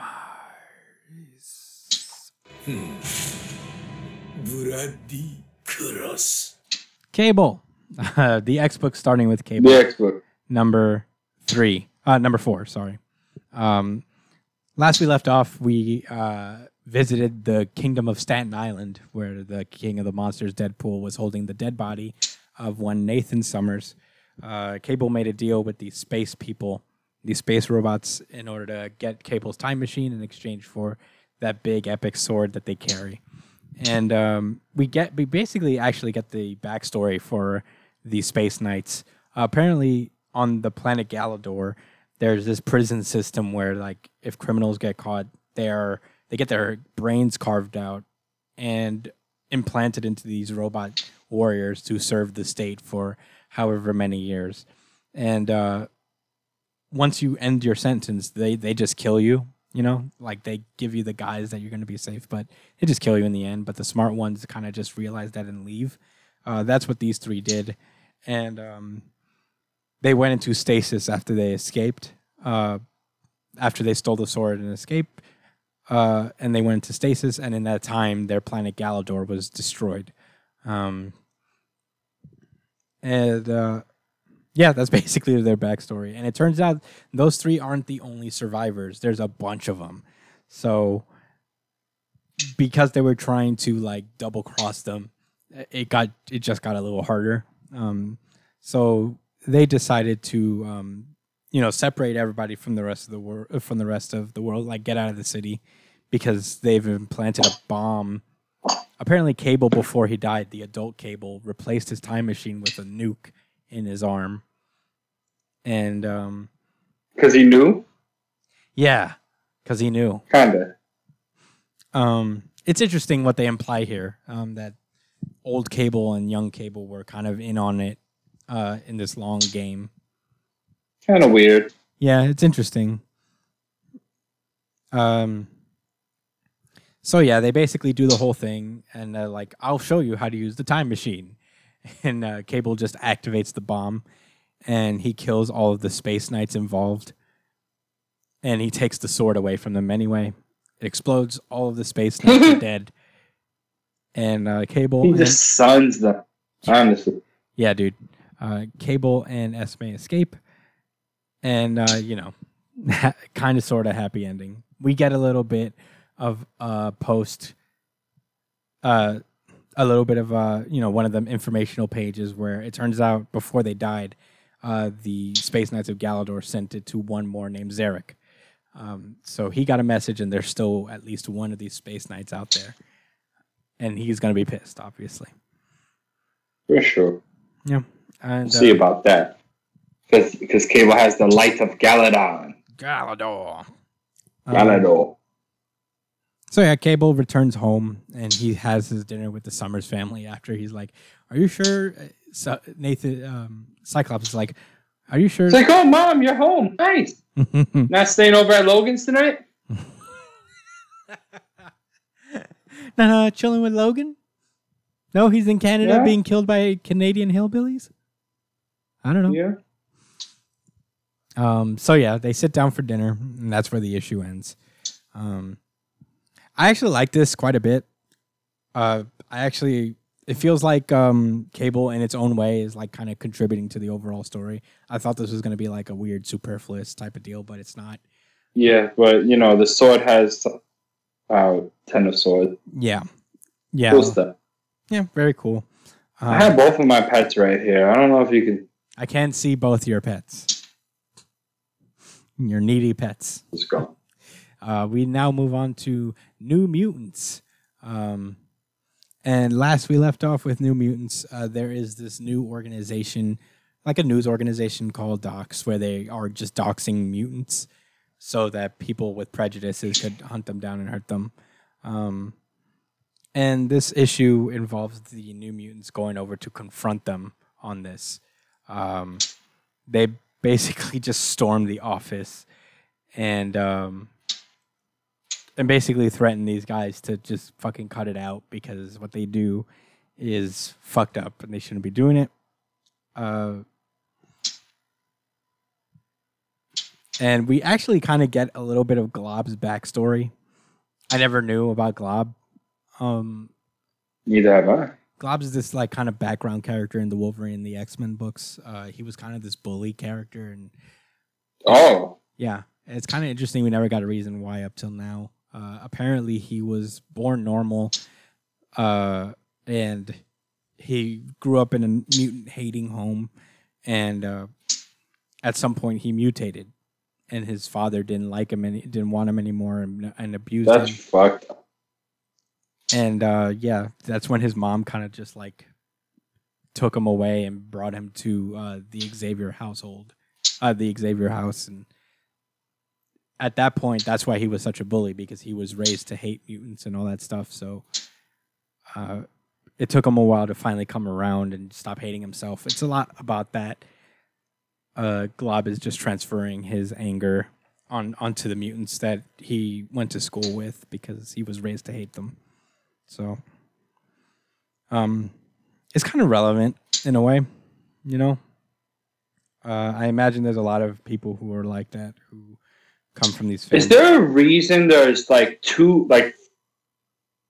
metal black rods sticking out the head of Magic? Is there? I don't think. Is there a point to it, or is it? I think those are just like crowns, maybe like a little crown thing. I think it's. Is that what that is? Is it like on her? I don't is think it a head? I don't think it comes from her body. I think she wears it.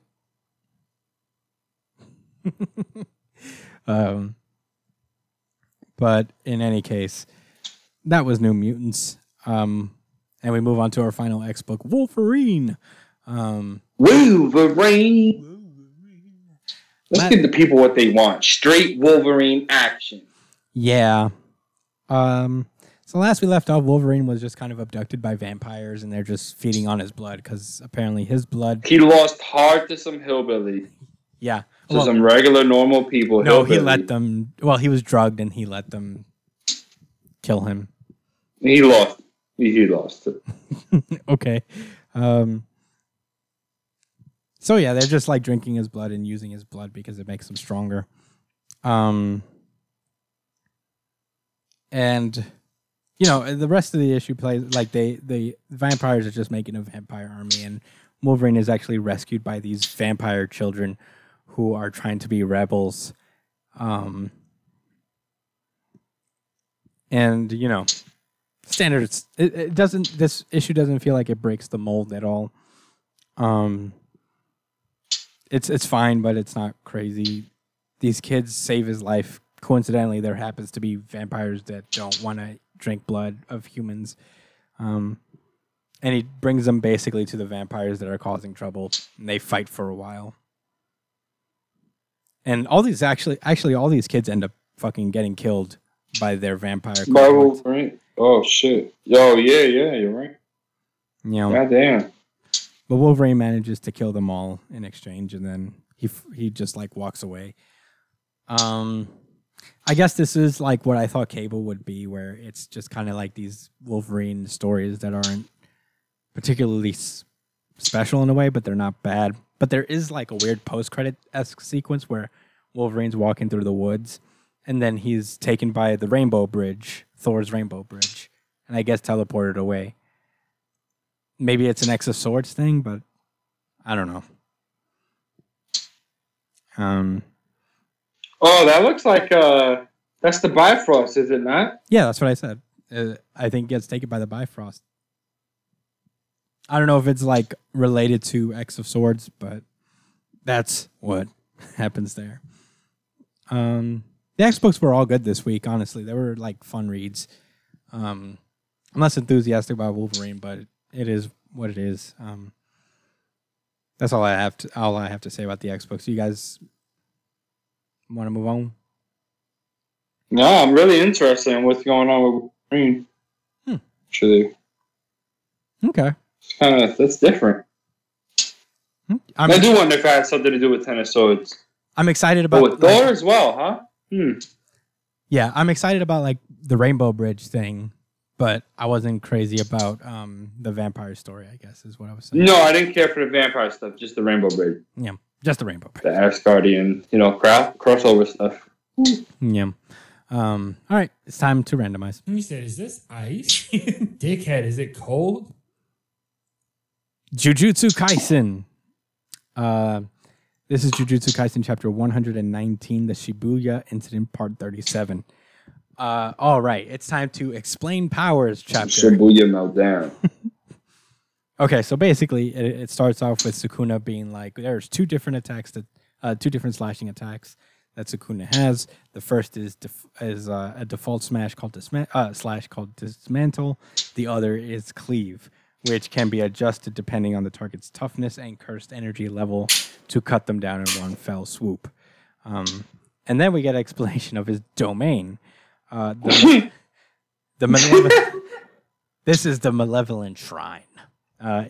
Essentially, it's an open domain. So usually with domains in Jujutsu Kaisen, there's a barrier to entry so people won't escape and things can't come in. Sukuna doesn't have either of that. He just has this open domain. Anybody can just kind of fall into it, but and anybody can get out of it. There's a theoretical escape route. But in exchange for that, there's a maximum radius of 200 meters, and everything that's in it just hits surefire. You can't escape it if you're in the range. Yeah, did we say that this was Bleach before? Because it is. This is literally Bleach with no plot hole. It's plot hole Bleach. Yeah, it's a Without better the sword. Can you stop? Can you get off this table, Coco? Thank you. Thank you. Cats. You are doing a whole lot. Um, Sorry, guys. So, he activates the Malevolent Shrine, and he apparently takes out just regular people, which is kind of strange. He has like he puts the conditions of his his malevolent shrine, and for anything with cursed energy within range, cleave. For inanimate objects, dismantle. So I don't know what that means for like regular people. I was a little confused about that. Why these regular people got drawn into it? I think just because it cuts everything up in that area. You understand how fucking dumb that sounds? As far as like how powerful you are standpoint and a scientific standpoint, I want to be honest with you. He cut everything up within that radius in a moment? Yeah. Or two? Yeah. That's like Marvel and DC superhero levels of power right there. You feel Yeah, me? he nuked that's a like step 12 up. city blocks. Yeah, he's I don't know the math there, but he's up there. He's up there with the best of them probably off of that Yeah. alone. And with the Maharaga, it just like continuously cuts it. Like JoJo's Bizarre Adventure, rada rada rada rada rada style. Yeah. But the Maharaga kind of survives all that. And the only way to defeat Maharaga is to slaughter it with a new attack before it can adapt. And because it adapted to cleave, to like slashing attacks in general, he was able to do this weird explodey attack and take it out for good. Hit him with the same fire move, ended this dude with his own element. That was mad funny. Yeah. Yeah, and he was like, "Yeah, you know what? I like this ability. I'm gonna end you with this one too. This the one I like to use." Mm-hmm. That's his Ganondorf spike right there. Pretty much. And then he walks up to this other dude and he's like, "What are you looking at? Be gone." And this guy, Haruta Shigemo, his cursed technique is apparently stored miracles. So he sees these little like happy coincidences throughout the day, and it stores up in his body until like his life's in danger. And he's just basically like the Black Cat. He just stores up luck. Kinda, yeah. But he used all his luck when he was fighting the knife dude. And so Sukuna was. Who was the knife dude? Remember the guy? I forget his name. The teacher guy that was really close with Itadori, and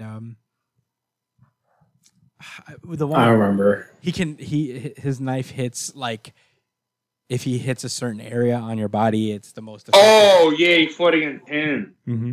Damn, he used up all his luck against that guy, huh? Yeah, and it's all done. It took me. Oh man, yeah. Well, anyway. Yep, he gets cut pretty badly. It's not great. Yeah, like in half. Mm-hmm. But like this way, like that way down. Not hey. Yeah, I don't like how you're saying. Not like that way, dude. Like, oh man, that's like one of the worst ways.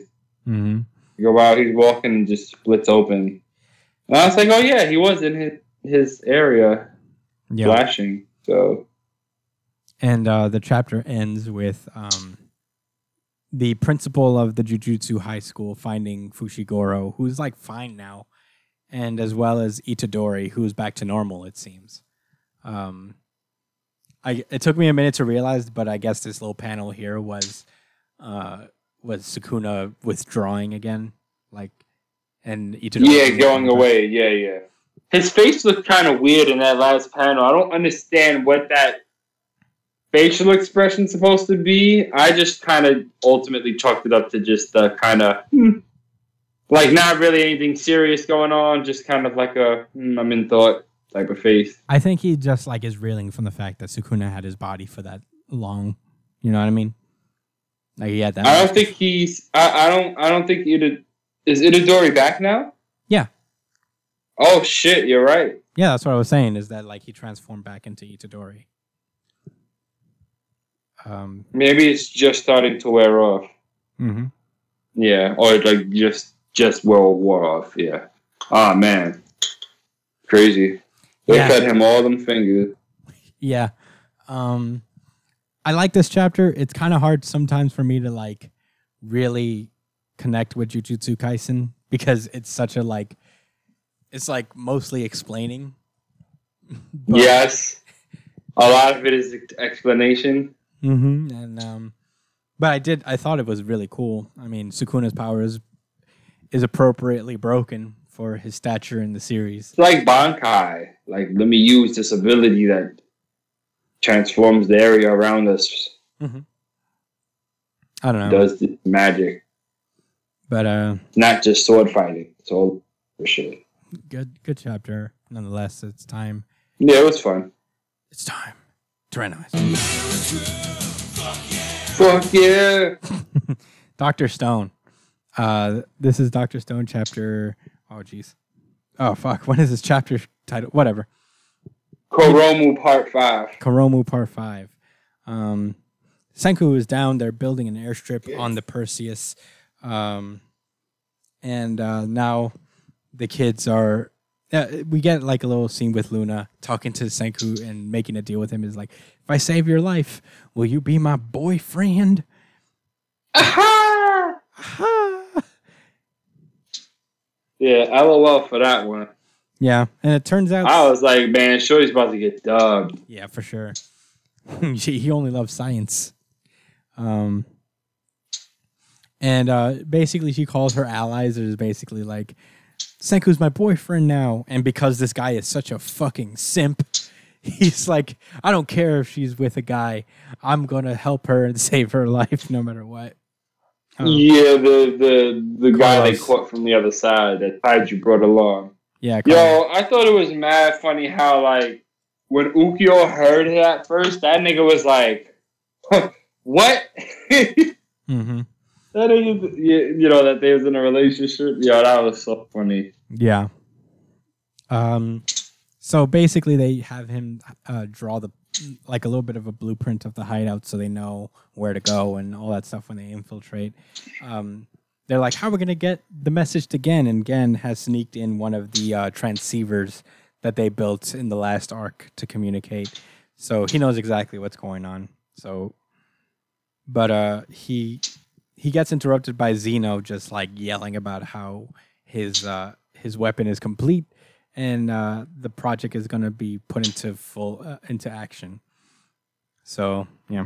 And it's at that moment back at Perseus, Stanley comes through with his biplane, and Senku and Ryusui, I think his name is, get on the biplane of their own and launch in for a dog fight. And that's where Dr. Stone ends. Senku is apparently back to fighting strength. Oh, and there is this funny little scene where Luna's sitting down contemplating what just happened. She's right. She's like, And okay. she's like, it's not like he's the type that would just say that, right? just to so reach a goal. Yeah. He's not some type of slime ball thirst bucket like that, right? And everybody's like, And they're like, yeah. I ain't saying he is, but I'm also not saying he not. Yeah. That's like when you say, I ain't gonna put a finger, but there's an elbow. Yeah, he got it was revealed that like he got married and divorced to suit his goals. So that was a funny moment for her to realize like, oh shit. Yeah, this doesn't mean anything, does it? Mm-hmm. So battle's gonna begin. This was actually a very funny chapter to me. I really liked the stuff with Luna in the middle being like, well, he's not a piece of shit, is he? He didn't just say that so I would save his life. And they're like, yeah. Yes, sir. Yes, he is. Yes, sir. But that was Black Clover. Not Black Clover. Dr. Stone. Fun little chapter. Thought it was very funny. It's time to randomize. Burn the Witch. The Witch. Okay. Yeah. Did you guess that? Or did you? Well, there's only two left. I did. I had Burn the Witch open, but you know, it's not a big deal. Good guess. I like the color page that they had. Very, very cute. Yeah, very cute. It starts off where we learn about this lady named Macy Baljor, a former band member of Cecil Die Twice. Oh man. Who is Nini's band? She Nini. left the band. There was a big blowout fight, and she's just chilling, watching the TV, watching the news story of what happened, and something destroys her TV, and she's like, "Thank you for destroying my TV." I'm like, "No, don't destroy my TV." And we get a little bit of exposition. Apparently, dragons are basically the dinosaurs from the Flintstones, where if they're not dark dragons, they basically just serve various purposes around the world, or at least reverse London in general, where some of them are just like pots for plants, and some of them are like radio wave boosters and pool cleaners, I guess. Get it. But yeah, in the front page of the paper, Nihashi had more shine than Nini, so there's that usual stick. I think that's their like comedic back and forth. Is just like no matter what Nini does, Nihashi gets the credit for it. Yo, there's a dragon that makes water. That's true. There's a dragon. His name is Buttercase. Yeah, he's the pool cleaner. Okay, so they get called into work on a Saturday for extra pay. And it turns out that there's an illegally reared dragon that they have to take care of. And because they are part of the Pipers side of the organization, their job is to raise dragons and make sure they don't turn into dark dragons. And an illegally reared dragon is kind of their department. So they go off to pursue it. And they're in reverse London still, right? That's what I'm confused about. And they see somebody destroying the Realists, which is this news station that was reporting the band's breakup. And it turns out, shock of all shocks, the person responsible for the attack and for this dragon is Macy. Cool. And it turns out she has a dragon. Macy, you remember her last? Macy Bull. No. I just said it. I said it like 5 minutes ago and I don't remember it. So yeah, Macy has a dragon and, she's destroying shit because fuck these guys for printing that story. Buljor. And they tell her to surrender the dragon. She doesn't. And that's when Nihashi just shoots it in the fucking face with like a non-lethal spell.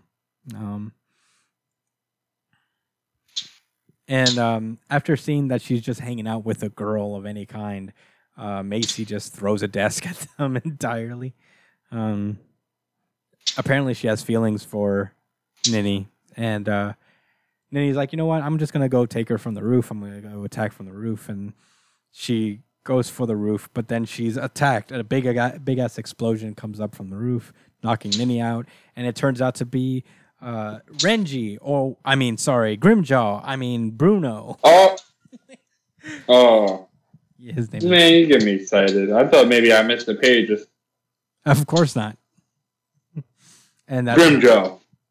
And that's where the chapter ends. They're gonna have to face off against this Bruno character. I actually like this chapter quite a bit. I'm actually kind of warming up to Burn the Witch. I've heard like conflicting things. Apparently, Burn the Witch is going to be a movie. Is it going to be a full anime series? I'm not really positive on that. I've seen like it's going to be in theaters, or maybe it's just going to be a 3-episode run. I'm not entirely sure. But if it's going to be an anime series, I'm kind of like invested. I'd watch it. I don't know. Something about it. It feels like vintage-esque kind of Bleach. Where I am starting. It looks like it might be both, but I think it's most definitely going to be a movie, at least. Like to start. It could be doing like a Dragon Ball Super kind of thing where it starts with a movie and then becomes an anime, but for now, it looks like most of the news is movie first. Then maybe anime. All right. I guess so. Yeah, I'm enjoying it, honestly. It's not that it's blowing my mind, but it's just like a fun little read to me. I'm appreciating it. I read the one shot. That actually kind of helped out a lot. Is that I reread the one shot and I read everything all together. Yeah. Because the one shot is they kind of build off of the one shot. So, no, for sure. That's what I did before I even read the first chapter. Yeah, I'm a little slower on that. So It's all good. But that's all I got to say about Burn the Witch. Anything else? It's time to randomize. ブラッディ・クロス。 Uru. Black Clover. This is Black Clover chapter 200 and 262 Turbulent Conference. Meeting of the captain. Yeah. Last we The left. first division, the second division, third division. How many were there in Bleach? There were like 13. 13? There were a lot. 13 captains. But last we left off in Black Clover, the vice captain of the Black Bulls, Nacht, has been introduced, and he's basically offering Asta to train him in the devil's power. And the little devil himself, Gimodello, is like, Totes doors. honestly, yeah, he looks like a little Adventure Time monster. I appreciate it. Yeah. He's like, Very chill. yeah. And he seems to have a better relationship with Gimodello than Asta does with his devil. And he explains this entire time he's been undercover at the Spade Kingdom, which is why nobody's ever seen him. And the reason he doesn't hang out at the Black Bulls headquarters is because he hates Yami. But in a cool, nonchalant way. You know? Not in a literally hates him, but in a very funny, haha, I hate him. But yeah, he's like, I want you to train me how to use the devil's power, and he's like, well, at this point, I don't really see any talent in you, even though you're the main character. I can't wait for you to prove me wrong. You have a whole dark arm. The Yeah, devil. yeah, But no. but no. And meanwhile, the next day, he tells Asta to get some rest. And the next day, the captains of the Clover Kingdom, magic knights, all convene, Yuno included. He's there in Yeah, since his captain got snatched the fuck up and he's vice captain. Yeah. So they're discussing on what they're gonna do, and Jack the Ripper is like, fuck this, I'm gonna go do what my character archetype does and just fuck off and try to do it myself. Be really aggressive. And they're all just Tropes galore. yeah, and Noella's like, stop. We have to think this through sensibly. And I just realized how stupid Nozelle's fucking front ponytail looks like. It really annoys me It was sometimes. really dope. And Fuego Leon is just like, calm down. I'm the real leader here. I'm the mature one. And that's when Notch shows up with Asta, ending the chapter and saying, like, I don't suppose you could quiet down a while, captains. And that's where the chapter ends. I guess Notch is probably going to share some intel he got from the Spade Kingdom. I thought this chapter was pretty solid. We finally got our nonchalant good guy character in Notched, so that's good, I guess. Yeah. It was a while. Kinda. I figured it would take us a while to get to them. The always eyes closed villain. Oh, not villain, good guy. But Yeah. Hey, no big. Lighthearted. I'm not taking this serious until the very, very. yeah. But that was Black Clover. I actually enjoyed this. It's again. Damn, it seems like we really shitted on Clover just now, but We do it every week. But it's been a long podcast, so usual stuff. The captains met up, and they're about to plan something. Yeah. It was a transitory chapter. It is what it is. I had a good time reading it, honestly. I'm excited to see what happens next. I'm always down for a rescue arc. It's my bag. Mm-hmm. But with that being said, that has been Black Clover, and that has been our show. Thank you guys so much for joining us. This was like a really long episode, but I appreciate you guys sticking us around. You can find me at the Chris Espinal, at b.esp, at jdcole_37. Follow the show itself at New Jump City. Like, subscribe if you liked this episode. Leave us a 5-star review on iTunes. that's it. Thank you guys so much for watching. Stay safe, New Gem citizens. Peace out, guys.